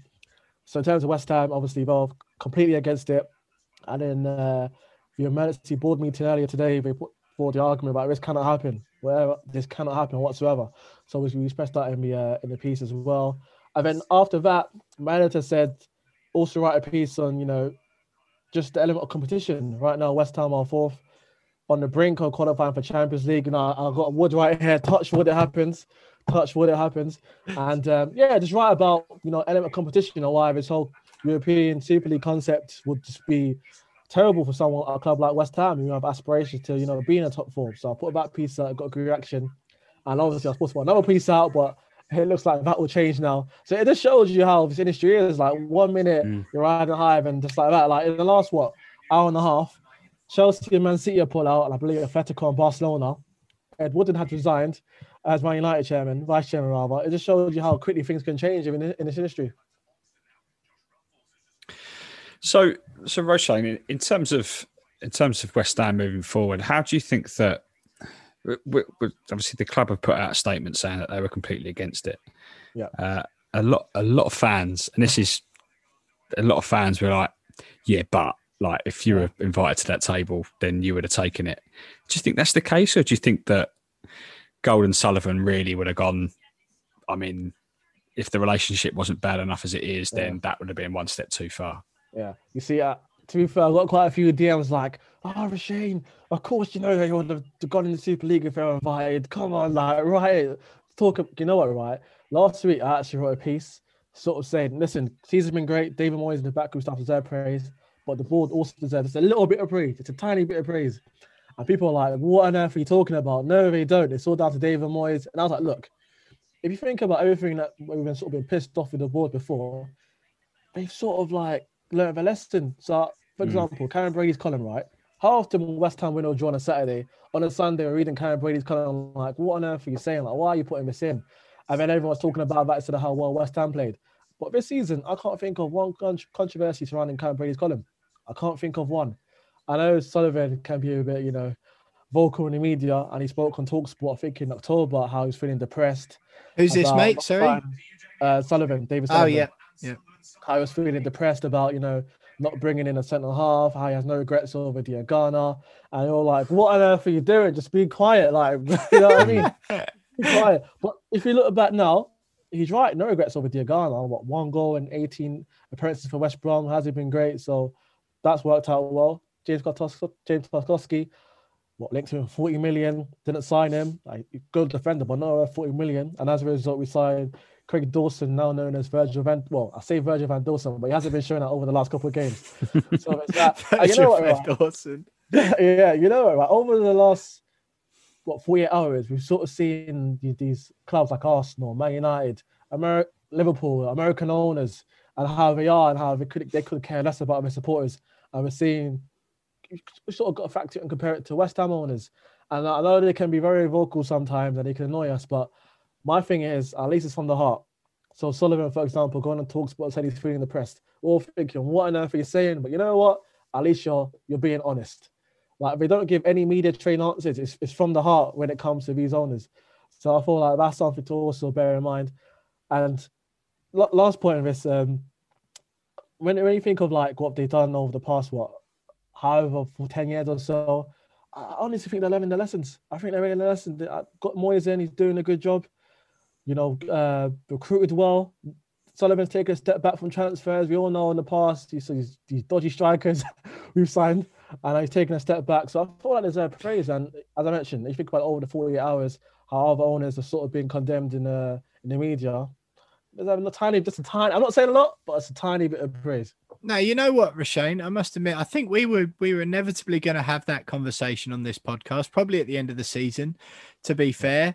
And there will be those, you'll have learnt this, it might have been the hard way, but you'll have certainly learnt it in some way or the other, covering West Ham as you have this season. And since you started the job, you'll have learnt very quickly, I'd imagine, that there is a section of the fans who are GSB out, regardless of what happens. It's already too late. It doesn't matter what happens. They could win the Champions League next season if it still exists, and those fans won't forgive them.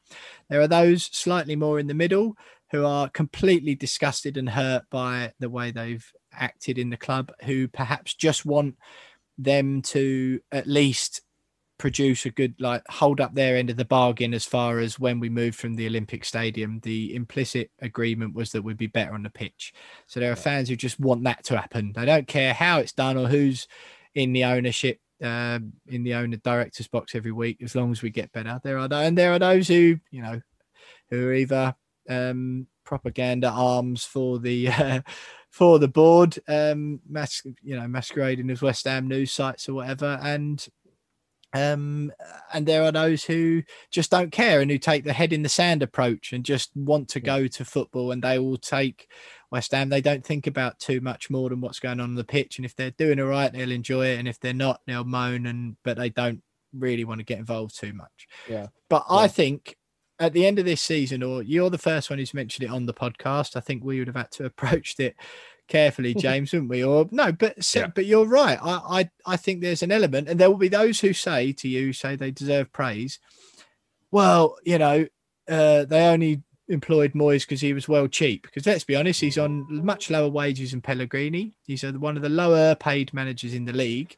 However, the idea of running a football club and running it well, one might say, if you're a board member hearing that argument, is, well, the whole idea of being a good football manager is to get the best results on the pitch in the most fiscally responsible way possible. So like you mentioned there's no way James Tarkowski has been £37 million better than Craig Dawson has this season, is there? Absolutely no way whatsoever. The Lingard move was a fantastic one. So I think we'll certainly have that conversation towards the end of the season. I personally think they have done a little bit to mend relationships with some fans. As I say, there will be those who don't at all. But look, mate, the Newcastle game at the weekend, I assume you were there first of all. I just about recovered from that match, bro. Just about got back. But what did you make of it all then? Because it's obviously taken a bit of a back seat on this program tonight. In fact, it's the first mention we've had of it. Lost 3-2. Obviously, we could have gone third, albeit temporarily, with a win. Failed to do that. Frustrating fashion. Craig Dawson, obviously, and Lucas Fabianski to blame. Just give us what was your thoughts? If you're a Newcastle fan, right, you're thinking, how on earth are West Ham fourth? We done a double over them. Like, how on earth are we fourth? But listen, I before that match, I was confident. I thought West Ham would win. And then 5 minutes of madness has killed our chances. 5 minutes of madness. Craig Dawson, I can't call him Virgil van Dawson anymore because I haven't seen it. So Craig Dawson just been in apps. And you know what? It's been prior to the match. He scored back-to-back own goals against Man United and Arsenal. Looked a bit shaky. I actually thought it was because he didn't have Ogbonna alongside him. Why he's looking a bit shaky. Ogbonna was alongside him against Newcastle. For whatever reason, he just lost his form. So there's that. Diop, as we all know, he can be a bit hit and miss at times. You know, 1 minute I'll be like, Diop, what on earth are you doing? You got to make simple passes. Just make the normal tackle and you'll score. So, you know what I mean? Diop can be a bit confusing sometimes. Fabianski been so dependable for us. And then that cross from Matt Ricci, all you got to do just carry it, like, catch it. Like, it's not hard. And they fumbled it. So you're thinking, what? West Ham to sign a new goalkeeper in the summer to provide competition because Darren Randolph, good goalkeeper, but not Premier League standard in my opinion. David Martin, good, but not Premier League standard, unfortunately, in my opinion. You've got young goalkeepers like Nathan Trott, Jason Fernand, they're good, but they're not ready right now in terms of the 13th for West Ham. So that's an area that perhaps could be strengthened. And all in all, I felt like it was a missed opportunity, in my opinion, because you got to win that match before the Chelsea game. If you have back-to-back defeats, I don't think it could be good for morale. And then, although we have a relatively easy run in, you're sort of thinking, you know, it's especially with key players being out injured, it just, you know what I mean, the worst timing, really. Go on, JJ. Rashane, do you think that? I mean, the first half was. I mean, up until the Dawson red card or the bad touch that led to the red card and the goal. Yeah. You know, we were dominating the game, dominating possession, had more of the ball, but we ran out of our ideas very, very quickly moving forward. It wasn't a bad first half an hour, but it also wasn't great because we weren't really creating many chances. Because Newcastle would set up to play us at our own game. How does David Moyes approach that moving forward and probably in the summer and going into next season in that, you know, we're not a possession team, or at the moment we're not a possession team because we don't have, you know, those ideas moving forward. How does he approach that so that, you know, we don't come unstuck when teams go, right, okay, well, we're going to let you have the ball because we know you're not going to do much with it and we're going to catch you on the counter. No, for sure. Good point. And, you know, I actually think Moyes got it wrong in terms of his like tactics and formation for that game. With Cresswell and Masuaki being out injured, I don't think he should have played a wing-back system. I think that only works if you've got a Cresswell and Masuaku. Cresswell's been great in terms of getting forward. He's got 7 assists. He's equally tallied from the 17-18 season. Masuaku, I'll be honest, I thought Masuaku not good enough for West Ham. I've definitely beaten behave yourself. That's blasphemy on this podcast for Shane. Don't even think about it. I know. Listen, I've been on a diet all season when it comes to Masuaku with this humble pie I've been eating because he's been proving me wrong. And King he's been great. Masuaku. I think that only works if you have Cresswell and Masuaku and play Ben Johnson. I thought he had a good game, but in my opinion, he was at fault for the winner. I think Joel. Poor header, wasn't it?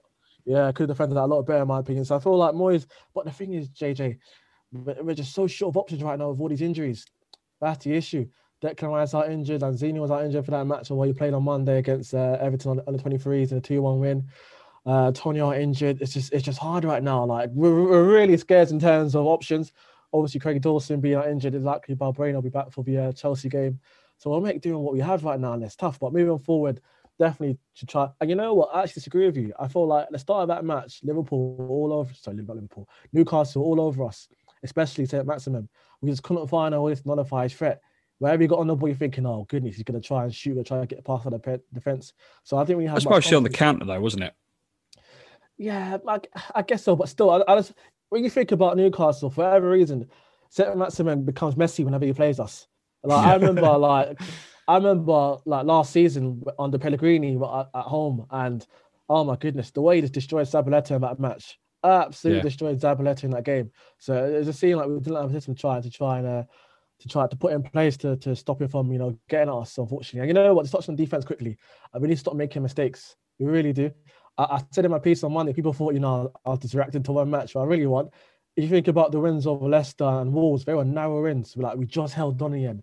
Just held on. They could have scored more goals. I remember that win against Leicester. Had Fabianski not been in good form that day, making a lot of good saves, that could have been a 3-3 draw. You know what I mean? And that's defense giving other teams confidence. So as good as we're scoring goals, Lingard doing well, Bowen scoring goals again. I mean, not even Bowen. Arjen Bowen scoring goals. Effective to get the act together as well, because here we are 4th on the brink of Champions League qualification. Don't throw it away now. Conceding 10 in 4 games, no good, is it? No, you can't do it now. Fair enough if you're making mistakes in September, October, but there's not much riding on it. But don't do it in April when there's a lot at stake with 6 games to go. You know what I mean? Well, look, Rashane, how do you see it playing out the rest of the season? A huge game against Chelsea at the weekend.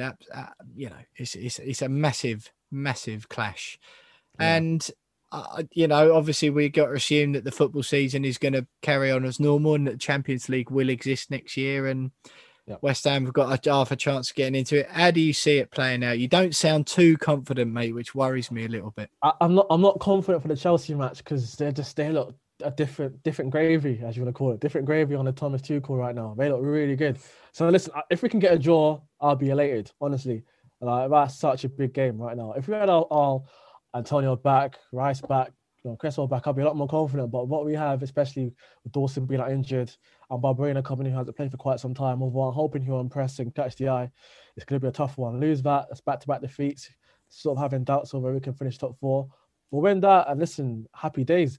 And as I touched on earlier, we have a relatively easy running. Southampton, West Brom, Everton, but they've been hit and miss. We can beat them already. So I feel like what will get West Ham in top 4 is if Chelsea sort of have one eye on Champions League.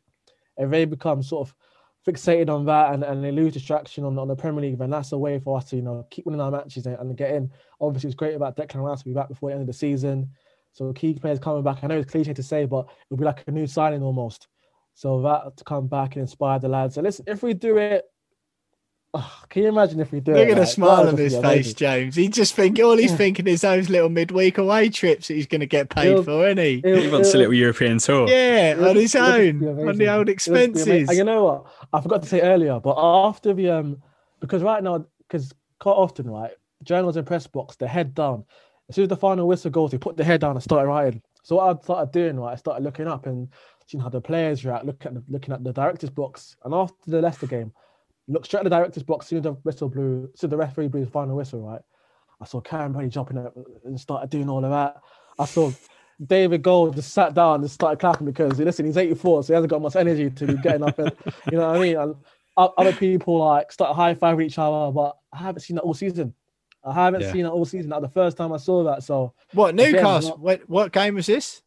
after Leicester, I'm home with against you, Leicester, mate. yeah, Yeah. home against Leicester. Like key figures at the club started getting happy and started like, yes, come on. That never happens, you know what I mean? So it shows the element of reacting like any other supporter, which is good to see. Yeah, man. Yeah, man. Well, look, I mean, James Rashane's editor obviously quivering in his boots at the moment, wondering how much that expenses card is going to get caned next season when Rashane's out in the little tavernas next to the Bernabeu if they're still in it. He's absolutely looking forward to that, mate. I suspect. I didn't think you weren't expecting a European run when you took the West Ham gig, were you? No. I know, but if it happens, it'll be great. But not necessarily in terms of the countries I could go to, but what it will do for the club. You know, it convince people like Declan Rice to stay, Thomas Soucek to stay, the stature of the club will only strengthen. It just like we all know what David Moyes has done over the past 15 months. And this would be like one big gift for him to get Champions League football. Every week in his press conference, he speaks so well in terms of, you know, West Ham being an untapped potential. Like he knows what West Ham can achieve with him at the helm. And if we do it, listen, if we finish 8th, it's still been a remarkable season. Like it really has. So if we can get top 4, I'll be doing backflips all over East London. If we don't, then listen, I'll still be happy nonetheless. Exactly, mate. Well, look, if you need an assistant next season, Rashane, if we do get in the Champions League, to someone to carry your suitcases for you and sharpen all your pencils. Yeah, exactly, mate. Yeah, you know where to go. Well, look, Rashane Thomas there from The Athletic coming back. Thanks so much for giving us your time on the We Are West Ham podcast. We do appreciate it. And as I meant all that I said earlier, we've covered West Ham with absolute aplomb this season. I know lots of people have enjoyed reading your stuff, as have we. And it's we really appreciate you giving us your time on the podcast as well, mate. And coming up to the end of the season, the restrictions are lifting. So we'll be able to go and have a beer together soon and have a chat all about it.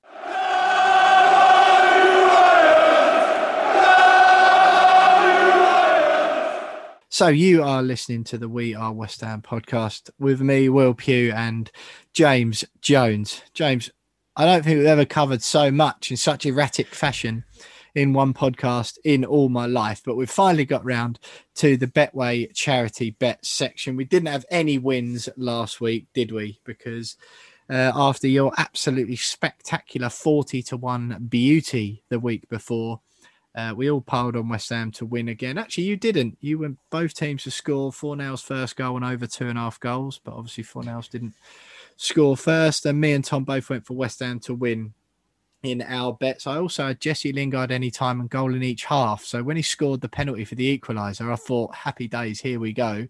Not only is it going to be a heroic comeback, but I'm also going to win my 7-2 Betway charity bet as well. But it wasn't to be this week. So we haven't managed to get Tom's bet off him yet, but that will be on the Betway website and on the We Are _ West Ham on Twitter when Jonesy does up the graphics later in the week. James, what have you gone for the Chelsea game Saturday night at the London Stadium, 5:30 kickoff? So I've gone both teams to score. Just think both sides are capable of scoring, but also conceding, as you've seen in recent weeks, particularly with us. Over 2.5, naturally. Over 2.5 goals. And Jared Bowen, first goal scorer. I think he's shown over the last few games that he can fill in for Antonio. I think he's caused some problems and scored a few goals as well. So, and as much as I hate to say it, Lingard's got to stop scoring, hasn't he? At some point. I don't want him to, but he's on an incredible scoring run. Was it a goal in each of his last 5 games or something like that? Something mad like that.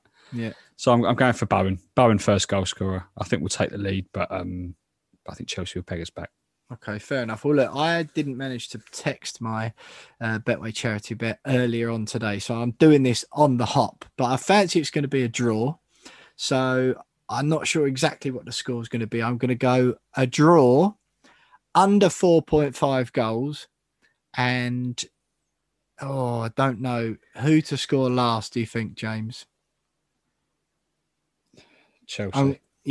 Chelsea to score last. Do you reckon? I'll tell you what, I might ask Chad if he'll do a Chelsea to score first and last, just to mix it up a bit there. So I'm going to go draw, under 4.5 goals, and Chelsea to score first and last. I'll see what Chad has got to say about that. But as always, me and the lads are playing for our 3 charities this week with a £50 stake from Betway. It gives 50 quid of charity money each week to put on a bet of our choice, 3 selection bet. James won his 40-1 last week, so that was £2,000 went to the DT38 Foundation, who James is playing for. I'm playing for the Bobby Moore Fund. Tom's playing for Isla's Fight. With Betway have agreed to match anything we win at the end of the season. So when you add all that money in, we've raised over 10,000 quid for charity so far this season, and I'm absolutely thrilled, really proud of us, Jonesy, that we've done that. Thanks very much to Chad and Betway for enabling that and making that happen this season. So yeah, you'll be able to hear what Tom's one is later in the week on Twitter at @WeAreUnderscore.West Ham. So keep your eye on that. And as ever, you can back these in real life yourself on the Betway website or app. Just go to the West Ham game in question. So that's Chelsea at home for this weekend. Go to the pre-built bet selection, and there you will find our bets.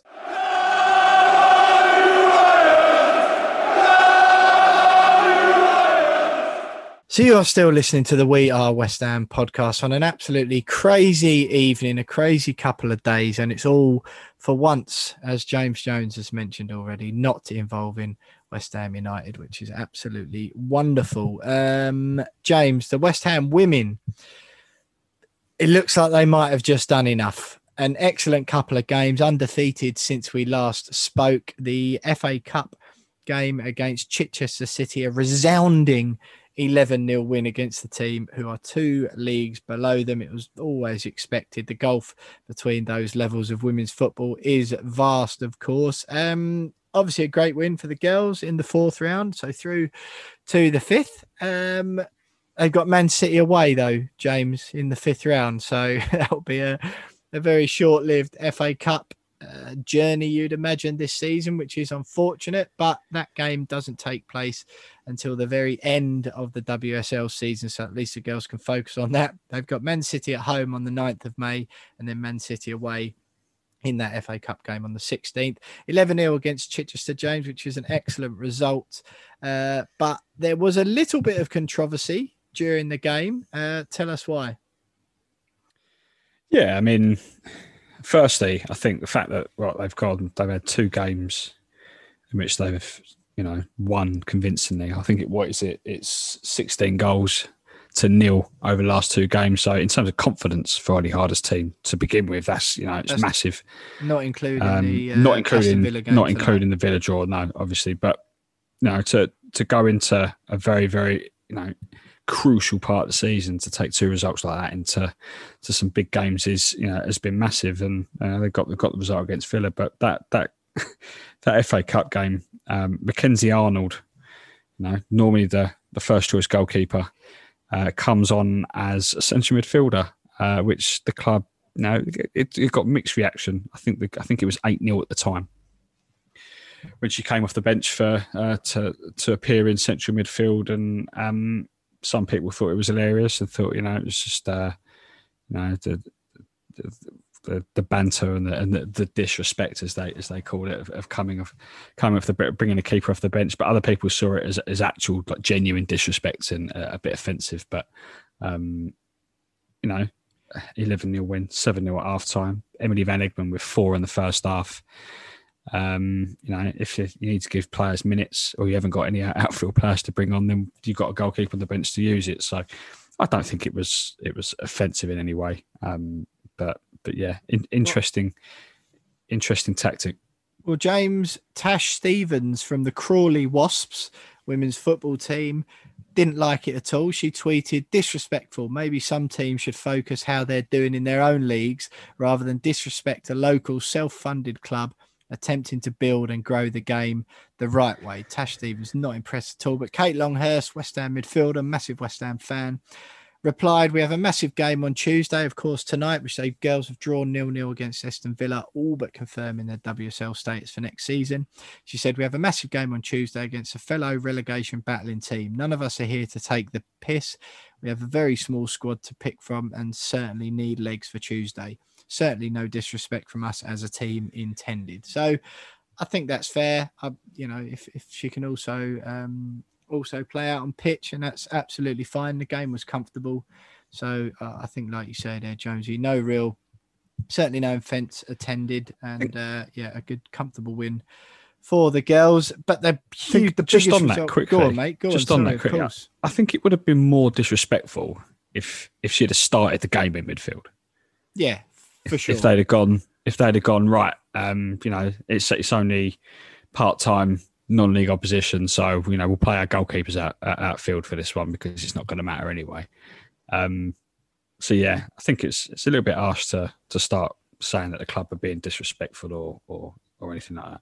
Yeah, for sure, mate. I totally agree. West Ham 0-0 tonight at home to Aston Villa. A win would have 100% rubber stamped the survival, I think, in my humble opinion. The girls have played 18 games now, just 4 games left in the season. They're 9th place above Birmingham, Aston Villa, who are tonight's opponents, and Bristol City, who are bottom. The girls on 13 points.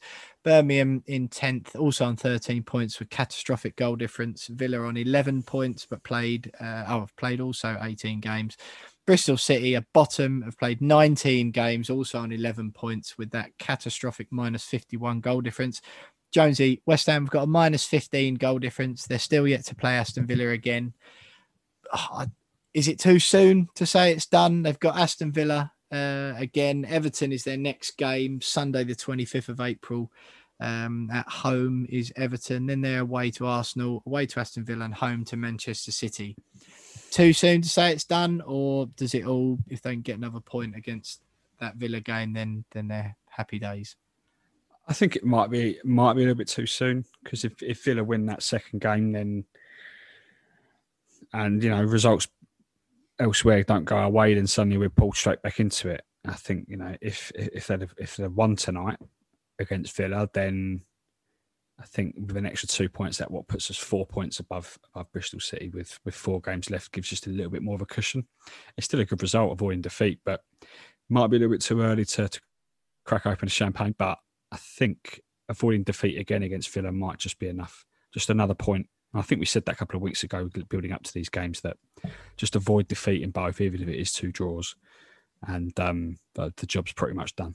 Absolutely, mate. Yeah, I think the fixtures that those other teams have got as well, Bristol City particularly, have got 3 games to turn it round in. I appreciate, they only need 3 points at least to leapfrog West Ham, and also one of those games is against Aston Villa. So that's winnable, but that's another game that Villa might not be able to win. They're playing Man United as well. This is Bristol City. They're not going to get a result there. And then Brighton away on the last game of the season. So it is doable, but I've just got a feeling the way the fixtures lie at the moment that the girls might have just done enough, which is, it's been not a great season, but fingers crossed they can pull it together over the summer, put on a good show for next season when they'll be on Sky in front of millions of viewers at home. But that is it for the West Ham show tonight. But stay with us because we'll have some final thoughts next.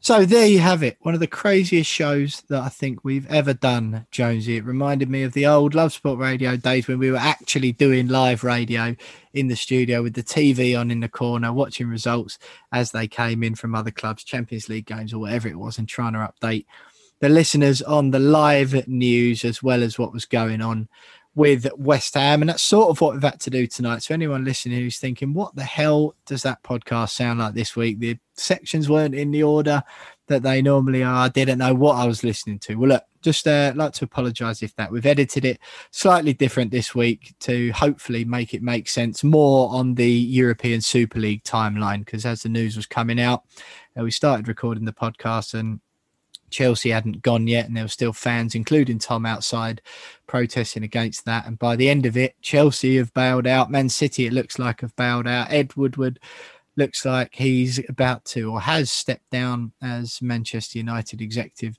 vice chairman. And it all looks like the whole big thing has been built on sand all along. It's collapsed before it's even got started, which is, of course, fantastic news if that proves to be true, but still very much in the midst of it at the moment. So already can't wait to chat to James and hopefully a returning Tom next week to cover what's happened. Jonesy, we'll leave the Fantasy Premier League this week because we're midway through a game week anyway, and obviously far more pressing issues to discuss. So given everything that's happened, I'd just like to say thanks to our guests, first of all, Craig Forrest, who, bear in mind, we spoke to at 5:00 on Tuesday afternoon. Thank you to Chidgey from the Chelsea Fancast, who we spoke to just about 7:15. And thank you, of course, to Rashane, who we spoke to last just as the Ed Woodward news was breaking. So that will probably be the order the podcast is in. But Jonesy, on the European Super League, just quickly, because we were going to do a big detailed chat, the two of us, weren't we, about it all? But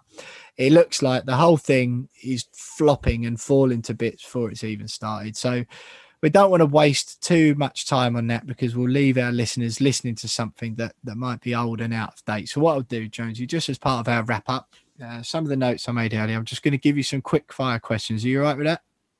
Yeah, go for it. Yeah. Okay. Right. The general European Super League reaction. So would you have just said, assuming it was going to go, stuff it, just let them go, and do it, completely cut them off of the Premier League, we'll carry on doing what we're doing, all perhaps be it with some lower money, but I don't care, as long as I can got a football team I can go and watch every week with my mates and competing in a similar format to what we know now, stuff the rest of them? What do you think of that? Yeah, no, that's exactly how I felt at the time. I thought, if it means that they're kicked out of the Premier League, then absolutely fine. Let them go. So they'll soon realise that the grass isn't always greener. And I did feel there was a part of me that thought, actually, you know what, this is probably what English football needs, is a bit of a reset. It would have meant, probably a little bit of reform in terms of how the money's distributed down the rest of the Premier League clubs and the rest of the pyramid. But and that's probably what, particularly in the EFL, that's probably what they could have done with as well, was a little bit of redistribution of how the funds is divvied out without those top six that take a large chunk of the money. So, yeah, I was all for it. It would have been probably a rough few years for clubs to acclimatise with. They probably would have had to let a couple of players go because of big money. But then we just go again. Football survived for a long time before the big money arrived. And if it were to disappear, I'm pretty sure football will continue to survive. It would find a way. So, yeah, if that's what they wanted to do, then let them go. Yeah, absolutely, mate. Okay. Is it time to hit out at GSB? I've seen a few fans on Twitter this week saying, Sullivan and Goldwood are taking the money. And to be honest, I found it a little bit distasteful. I think, come on, look, now's not the time for any of that. Now this is bigger than our own club. And it's just conjecture anyway. It's not doing any good. And, everyone knows who listens to this podcast, I'm never out here banging the drum for David Gold, David Sullivan and Karen Brady. But I just think it's not the time to make those sort of comparisons. I just thought, this is about much more than football. And all of a sudden, the prospect of having no West Ham at all, or West Ham run by Gold and Sullivan and Brady, but in a Premier League that didn't really matter, and the whole thing had fallen apart, then all of a sudden people would have given their right arm to have a West Ham owned by GSB again. What did you make of those comments, and do you think it's a good time to be talking about it or not? I don't think it's the right time to start pointing fingers at them. There's fans have still got every right and every reason to still want them out of the club. And, we already know that there are plans for those protests to continue once we're allowed back at the grounds. But I think you can't use a Super League that they weren't involved in as a way to start pointing fingers at them again, and just using the fact that they probably would have taken a deal if they'd been invited. I know I asked Roshane that because I wanted his opinion on it. But, it's like saying... I can't even think of a good analogy for it, but it just seems a little bit pointless to go, oh yeah, well, our club would have taken it, so let's have a go at them for it. Well, they didn't take it, they weren't offered it, and Roshane was quite rightly said, you know what, this year they've kept quiet 99% of the time, got their heads down, and that seems to be paying off on the pitch. Doesn't mean to say that they're no longer out of the firing line in terms of where the fans are concerned, but this isn't the time to start having a pop. Yeah, fair enough. Well, look, we had a question in from Kev this week, and I assured him that we would address it. It came in yesterday on Monday, again, in the middle of the craziness. So we told Kev we'd have a chat about it. So just quickly, Jonesy, this is from Kev. at WHU_Kev on Twitter. Question for the pod, please, lads. Would you swap GSB for Americans who would buy the club with debt and, given the chance, would sell the soul of the club for a chance in the European Super League? We all want better owners, but we need to be careful what we wish for. Thanks. What are your thoughts on what Kev's had to say there? I saw the tweet come in. I saw Kev's question come in the other day, and it's had me thinking about it ever since. We all want the club to be better. We've all been kind of almost crying out for someone to come and buy us off GSB and take us to that, the supposed next level. Now we've had an insight into potentially what that next level might look like, particularly if it was American owners. And maybe, again, as I said before, maybe the grass isn't always greener. It's a difficult one because we have every right to be calling for GSB to be selling the club, given what's happened over the last 5 to 10 years.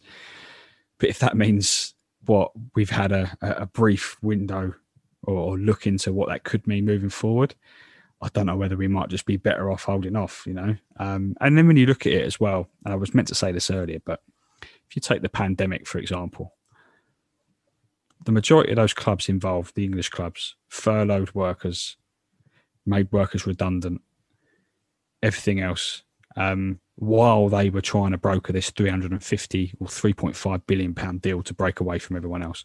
West Ham didn't furlough a single worker, didn't make anyone redundant. With money comes greed, and there's a lack of morality with a lot of them. So while we want them out, is the grass always green if it means more greed? I don't know. It's a difficult game to play.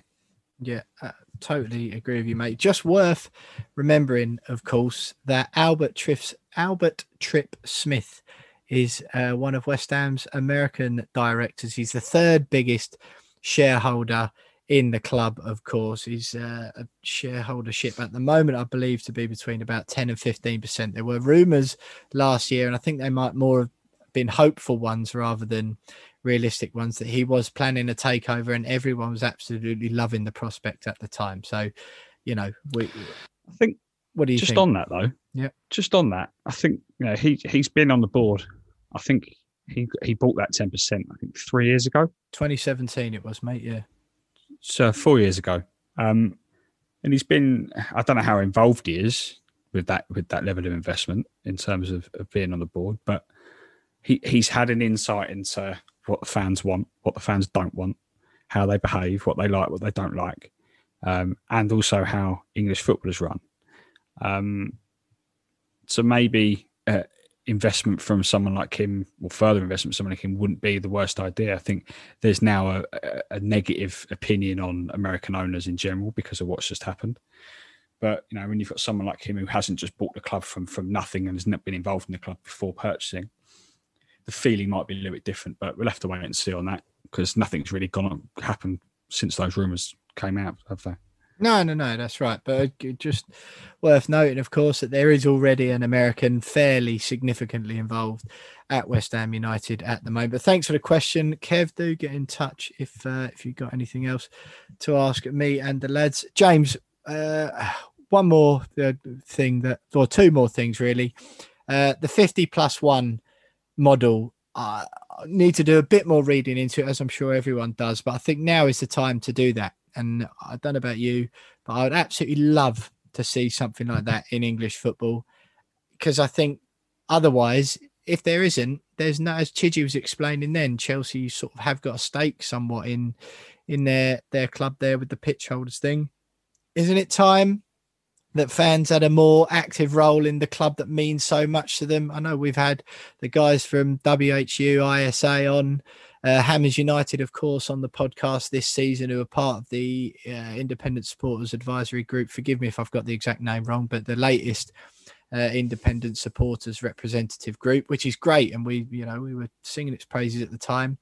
But, is it just giving someone airtime around a table? Ultimately, are they going to listen? In Germany, you have a thing where you have to listen because these billionaire owners can only own 49% of the club. Is that the way forward? Would you like to see that in England, and is it workable? I'd have to do a little bit more reading up about how it actually works. I know the Bundesliga's official Twitter account, English speaking Twitter account, actually tweeted earlier today, going, if you want to know more about the way that our clubs are run, I think there's only 2 clubs in the Bundesliga that aren't 50+1, and so they've published links to a lot of literature around how that works, and we'll do a lot of reading up on that. But the general concept, I think, is brilliant. The Germans are so proud of the fact that the majority of their clubs are fan owned, and it clearly works over there. It clearly works. It's okay, Bayern win it more often than not, but it's getting more competitive. It is getting more competitive, So I think if it can be done, great. I just wonder how it can be implemented. How do you implement that? Yeah, have we gone too far now, basically? Yeah. Yeah, well, perhaps we'll have a chat about that later on in the season, mate. We've covered loads already. But you know what? In a weird way, I'd rather one team just won it every year and the other 19 be really competitive, I think. Do you know what I mean? I'd rather have one champion and then the other 19 go head-to-head for the other. I'd enjoy that more, I think. At least there's 6 other clubs potentially fighting for a European spot. At least there's 5-6 other clubs fighting to stay in the division every season. So there's still so much to play for, even if it is just one champion every year. There's still dreams to be had and to have going into every campaign, regardless of whether you're going to win it or not. Absolutely, mate. And very last one before we wrap up. The independent regulator, Gary Neville's been calling it, so he says, for 12 months. He's mentioned it again last night on Sky. I'm all for it. I just think it can't go on in its current guise, because all that's going to happen, mate, unless something significant doesn't happen now, I feel, it will just come back in a new hat in a couple of years' time. It might be watered down a little bit, and it might just ultimately be a mega negotiating position, as Chigi mentioned earlier in the show. But I think it's time for an independent regulator and a bit of why not? The one thing that I would like to see from the flipping American leagues, probably the only one, is salary caps. We're at a level now where, what's the point? Where is the benefit of, I don't know, talking about Erling Haaland getting 550 grand a week is what he's asking for at his age. Kevin De Bruyne or whatever signed a new contract at Man City. He's the best part of 400 grand once you add all the bits and pieces in. Can't we just cap salaries at 200 grand a week? Isn't that enough? I know I sound like a bit of an old dear, but I just think otherwise, if you don't cap it somewhere, this is only going to happen again, isn't it? Because the problem comes from fans and brands want to have the best players to sell shirts. So they pay more and more wages to these blokes, and therefore they need to sell more and more shirts, more and more TV rights, more and more tickets, whatever it might be, more and more things to sell, which makes it feel more corporate anyway, automatically, because then you've got, as we've seen at West Ham, all of a sudden everything's for sale then, isn't it? Do you understand what I'm saying? I find just the continual chase for money. I think if you just capped it, then you have more. One thing that is good about American sports, the NFL particularly, is that with the salary cap there, I know they have the draft system, which is slightly complicates it, but there's far more onus on good coaches and good plays and getting the best out of these players. Bill Belichick, who's one of the finest NFL coaches probably in history, but certainly in the recent era for the New England Patriots. Again, there's people who don't like what the Patriots stand for, etc., etc. But there is more onus on getting the best out of what you've got. You know what I mean? And although they don't have relegation, there is I quite like the way that they keep the competition fresh. And because ultimately, James, football these days, it's just whoever wins the league is going to be one of the richest clubs, isn't it? And where's the fun in that? Where's the excitement in what we've already got, really? I feel that the game's already dying. This would have definitely killed it, and it looks like we've saved it. But, it's got to be about more than money, surely. The trouble, I mean, it's about more than money for everyone apart from the club owners. No, the fans don't really care. When you think about it, I don't care how much how much we pay for. I know we talk about it when we're talking about transfers, whether a player's worth an X amount of money in today's market. But really, do you really care? It's not really your money that they're spending on. No, I care more on about Jesse Lingard. I care more But about you what care it more does about to what's going on the pitch. The fabric of the game, mate. Yeah. No, what it does to the fabric of the game with all the spending. But I'm getting to that.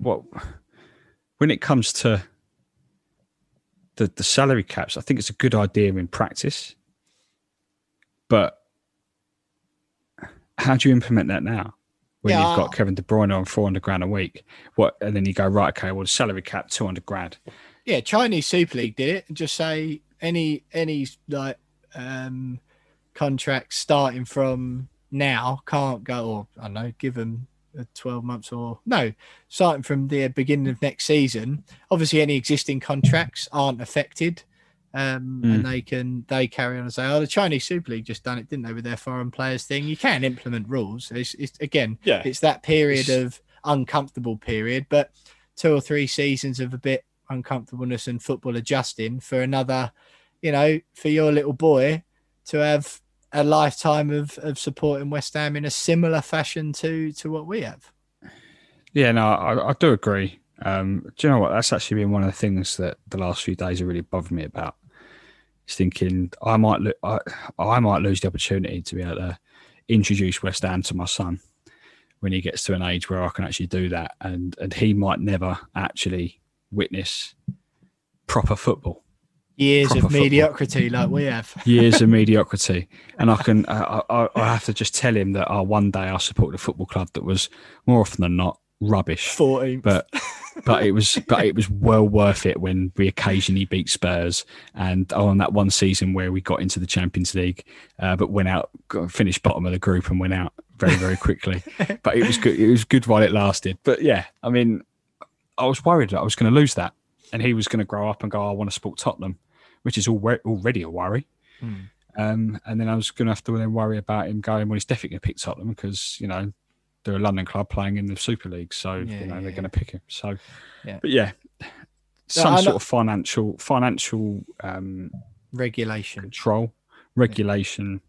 which is far better than the current financial fair play rules, which it's pointless anyway. It needs to be done. It's just how they do it and how they implement it. And it has to be across Europe and not in just 1 or 2 leagues that fancy it. It has to be continent wide.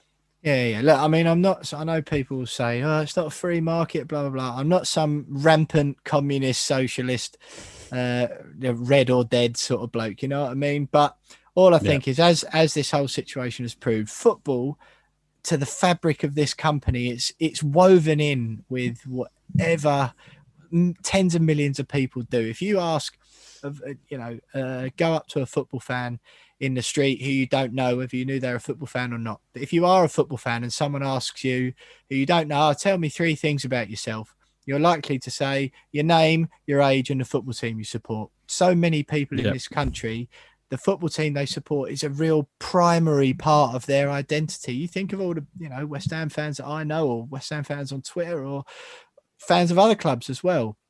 For so many, it's the most exciting thing. That it's not whether they're, whatever they're doing during the week, laying bricks, running cable on building sites, sitting behind a desk at an office, or a trader up in the city, whatever people do for a living. Often the football team they support is more, it's forefront of their being and who they are and what they identify as. And I think because of that, everyone's noticed that this week. Even the government and all political parties have sat up and noticed.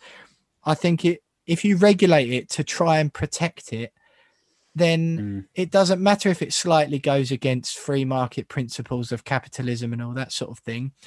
It doesn't matter if it's because it's a thing that's the fabric of the nation and a thing that matters so much to so many. Like I said earlier, the high street shops, all those sort of things, people aren't that bothered about those, and the market forces, they do what they do. But with football, it means so much more, and it should not ever be at the behest of what the richest on the planet wants to do with it just because they've got their claws in. It should never be like that. So I think hopefully it looks like this European Super League thing has died a death already. And I really hope, mate, that it's the platform and the trigger that football fans across the land have to go, actually, you know what? Yeah, all right, we've escaped that one. But actually, the way football was before wasn't all that great either. And I really, really hope it's a catalyst for change. How's that for a summary? That's brilliant. Perfect. Excellent stuff. Well, look, mate, let's wrap up, shall we? It's been a long one tonight. A little bit of housekeeping. Do follow us on Twitter at @WeAreWest Ham. You can watch us on YouTube as well. It'll be a good one to watch tonight. If you haven't already, you can see the passion in our faces and James's very excellently decorated living room behind him. So at @WeAreWest Ham on Twitter. Scroll down to the description in the podcast below for the link to our YouTube. We're on Instagram as well. And you can, of course, support the podcast, buy us a beer at buymeacoffee.com/wearewestham. Thanks very much to you guys who did it in the week as well. Leave us a review as well, 5 stars, some nice words, all of those things. And look, James, no fancy exit speeches from me this week. All I'll say is it's been absolutely heartwarming to see everyone pull together to what it looks like at the moment at 9:00 on Tuesday evening, crumble the European Super League, the greedy breakaway division that would have just been Harlem Globetrotter friendlies till the end of our time. I'm so glad that everyone has come together and it's fallen down. So power to the people. Thanks for listening, everyone. Up the hammers, and we'll see you next week.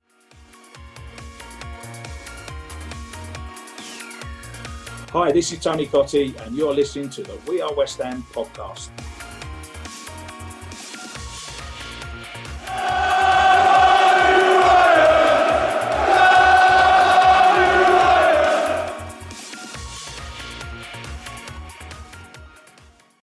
Sports Social Podcast Network.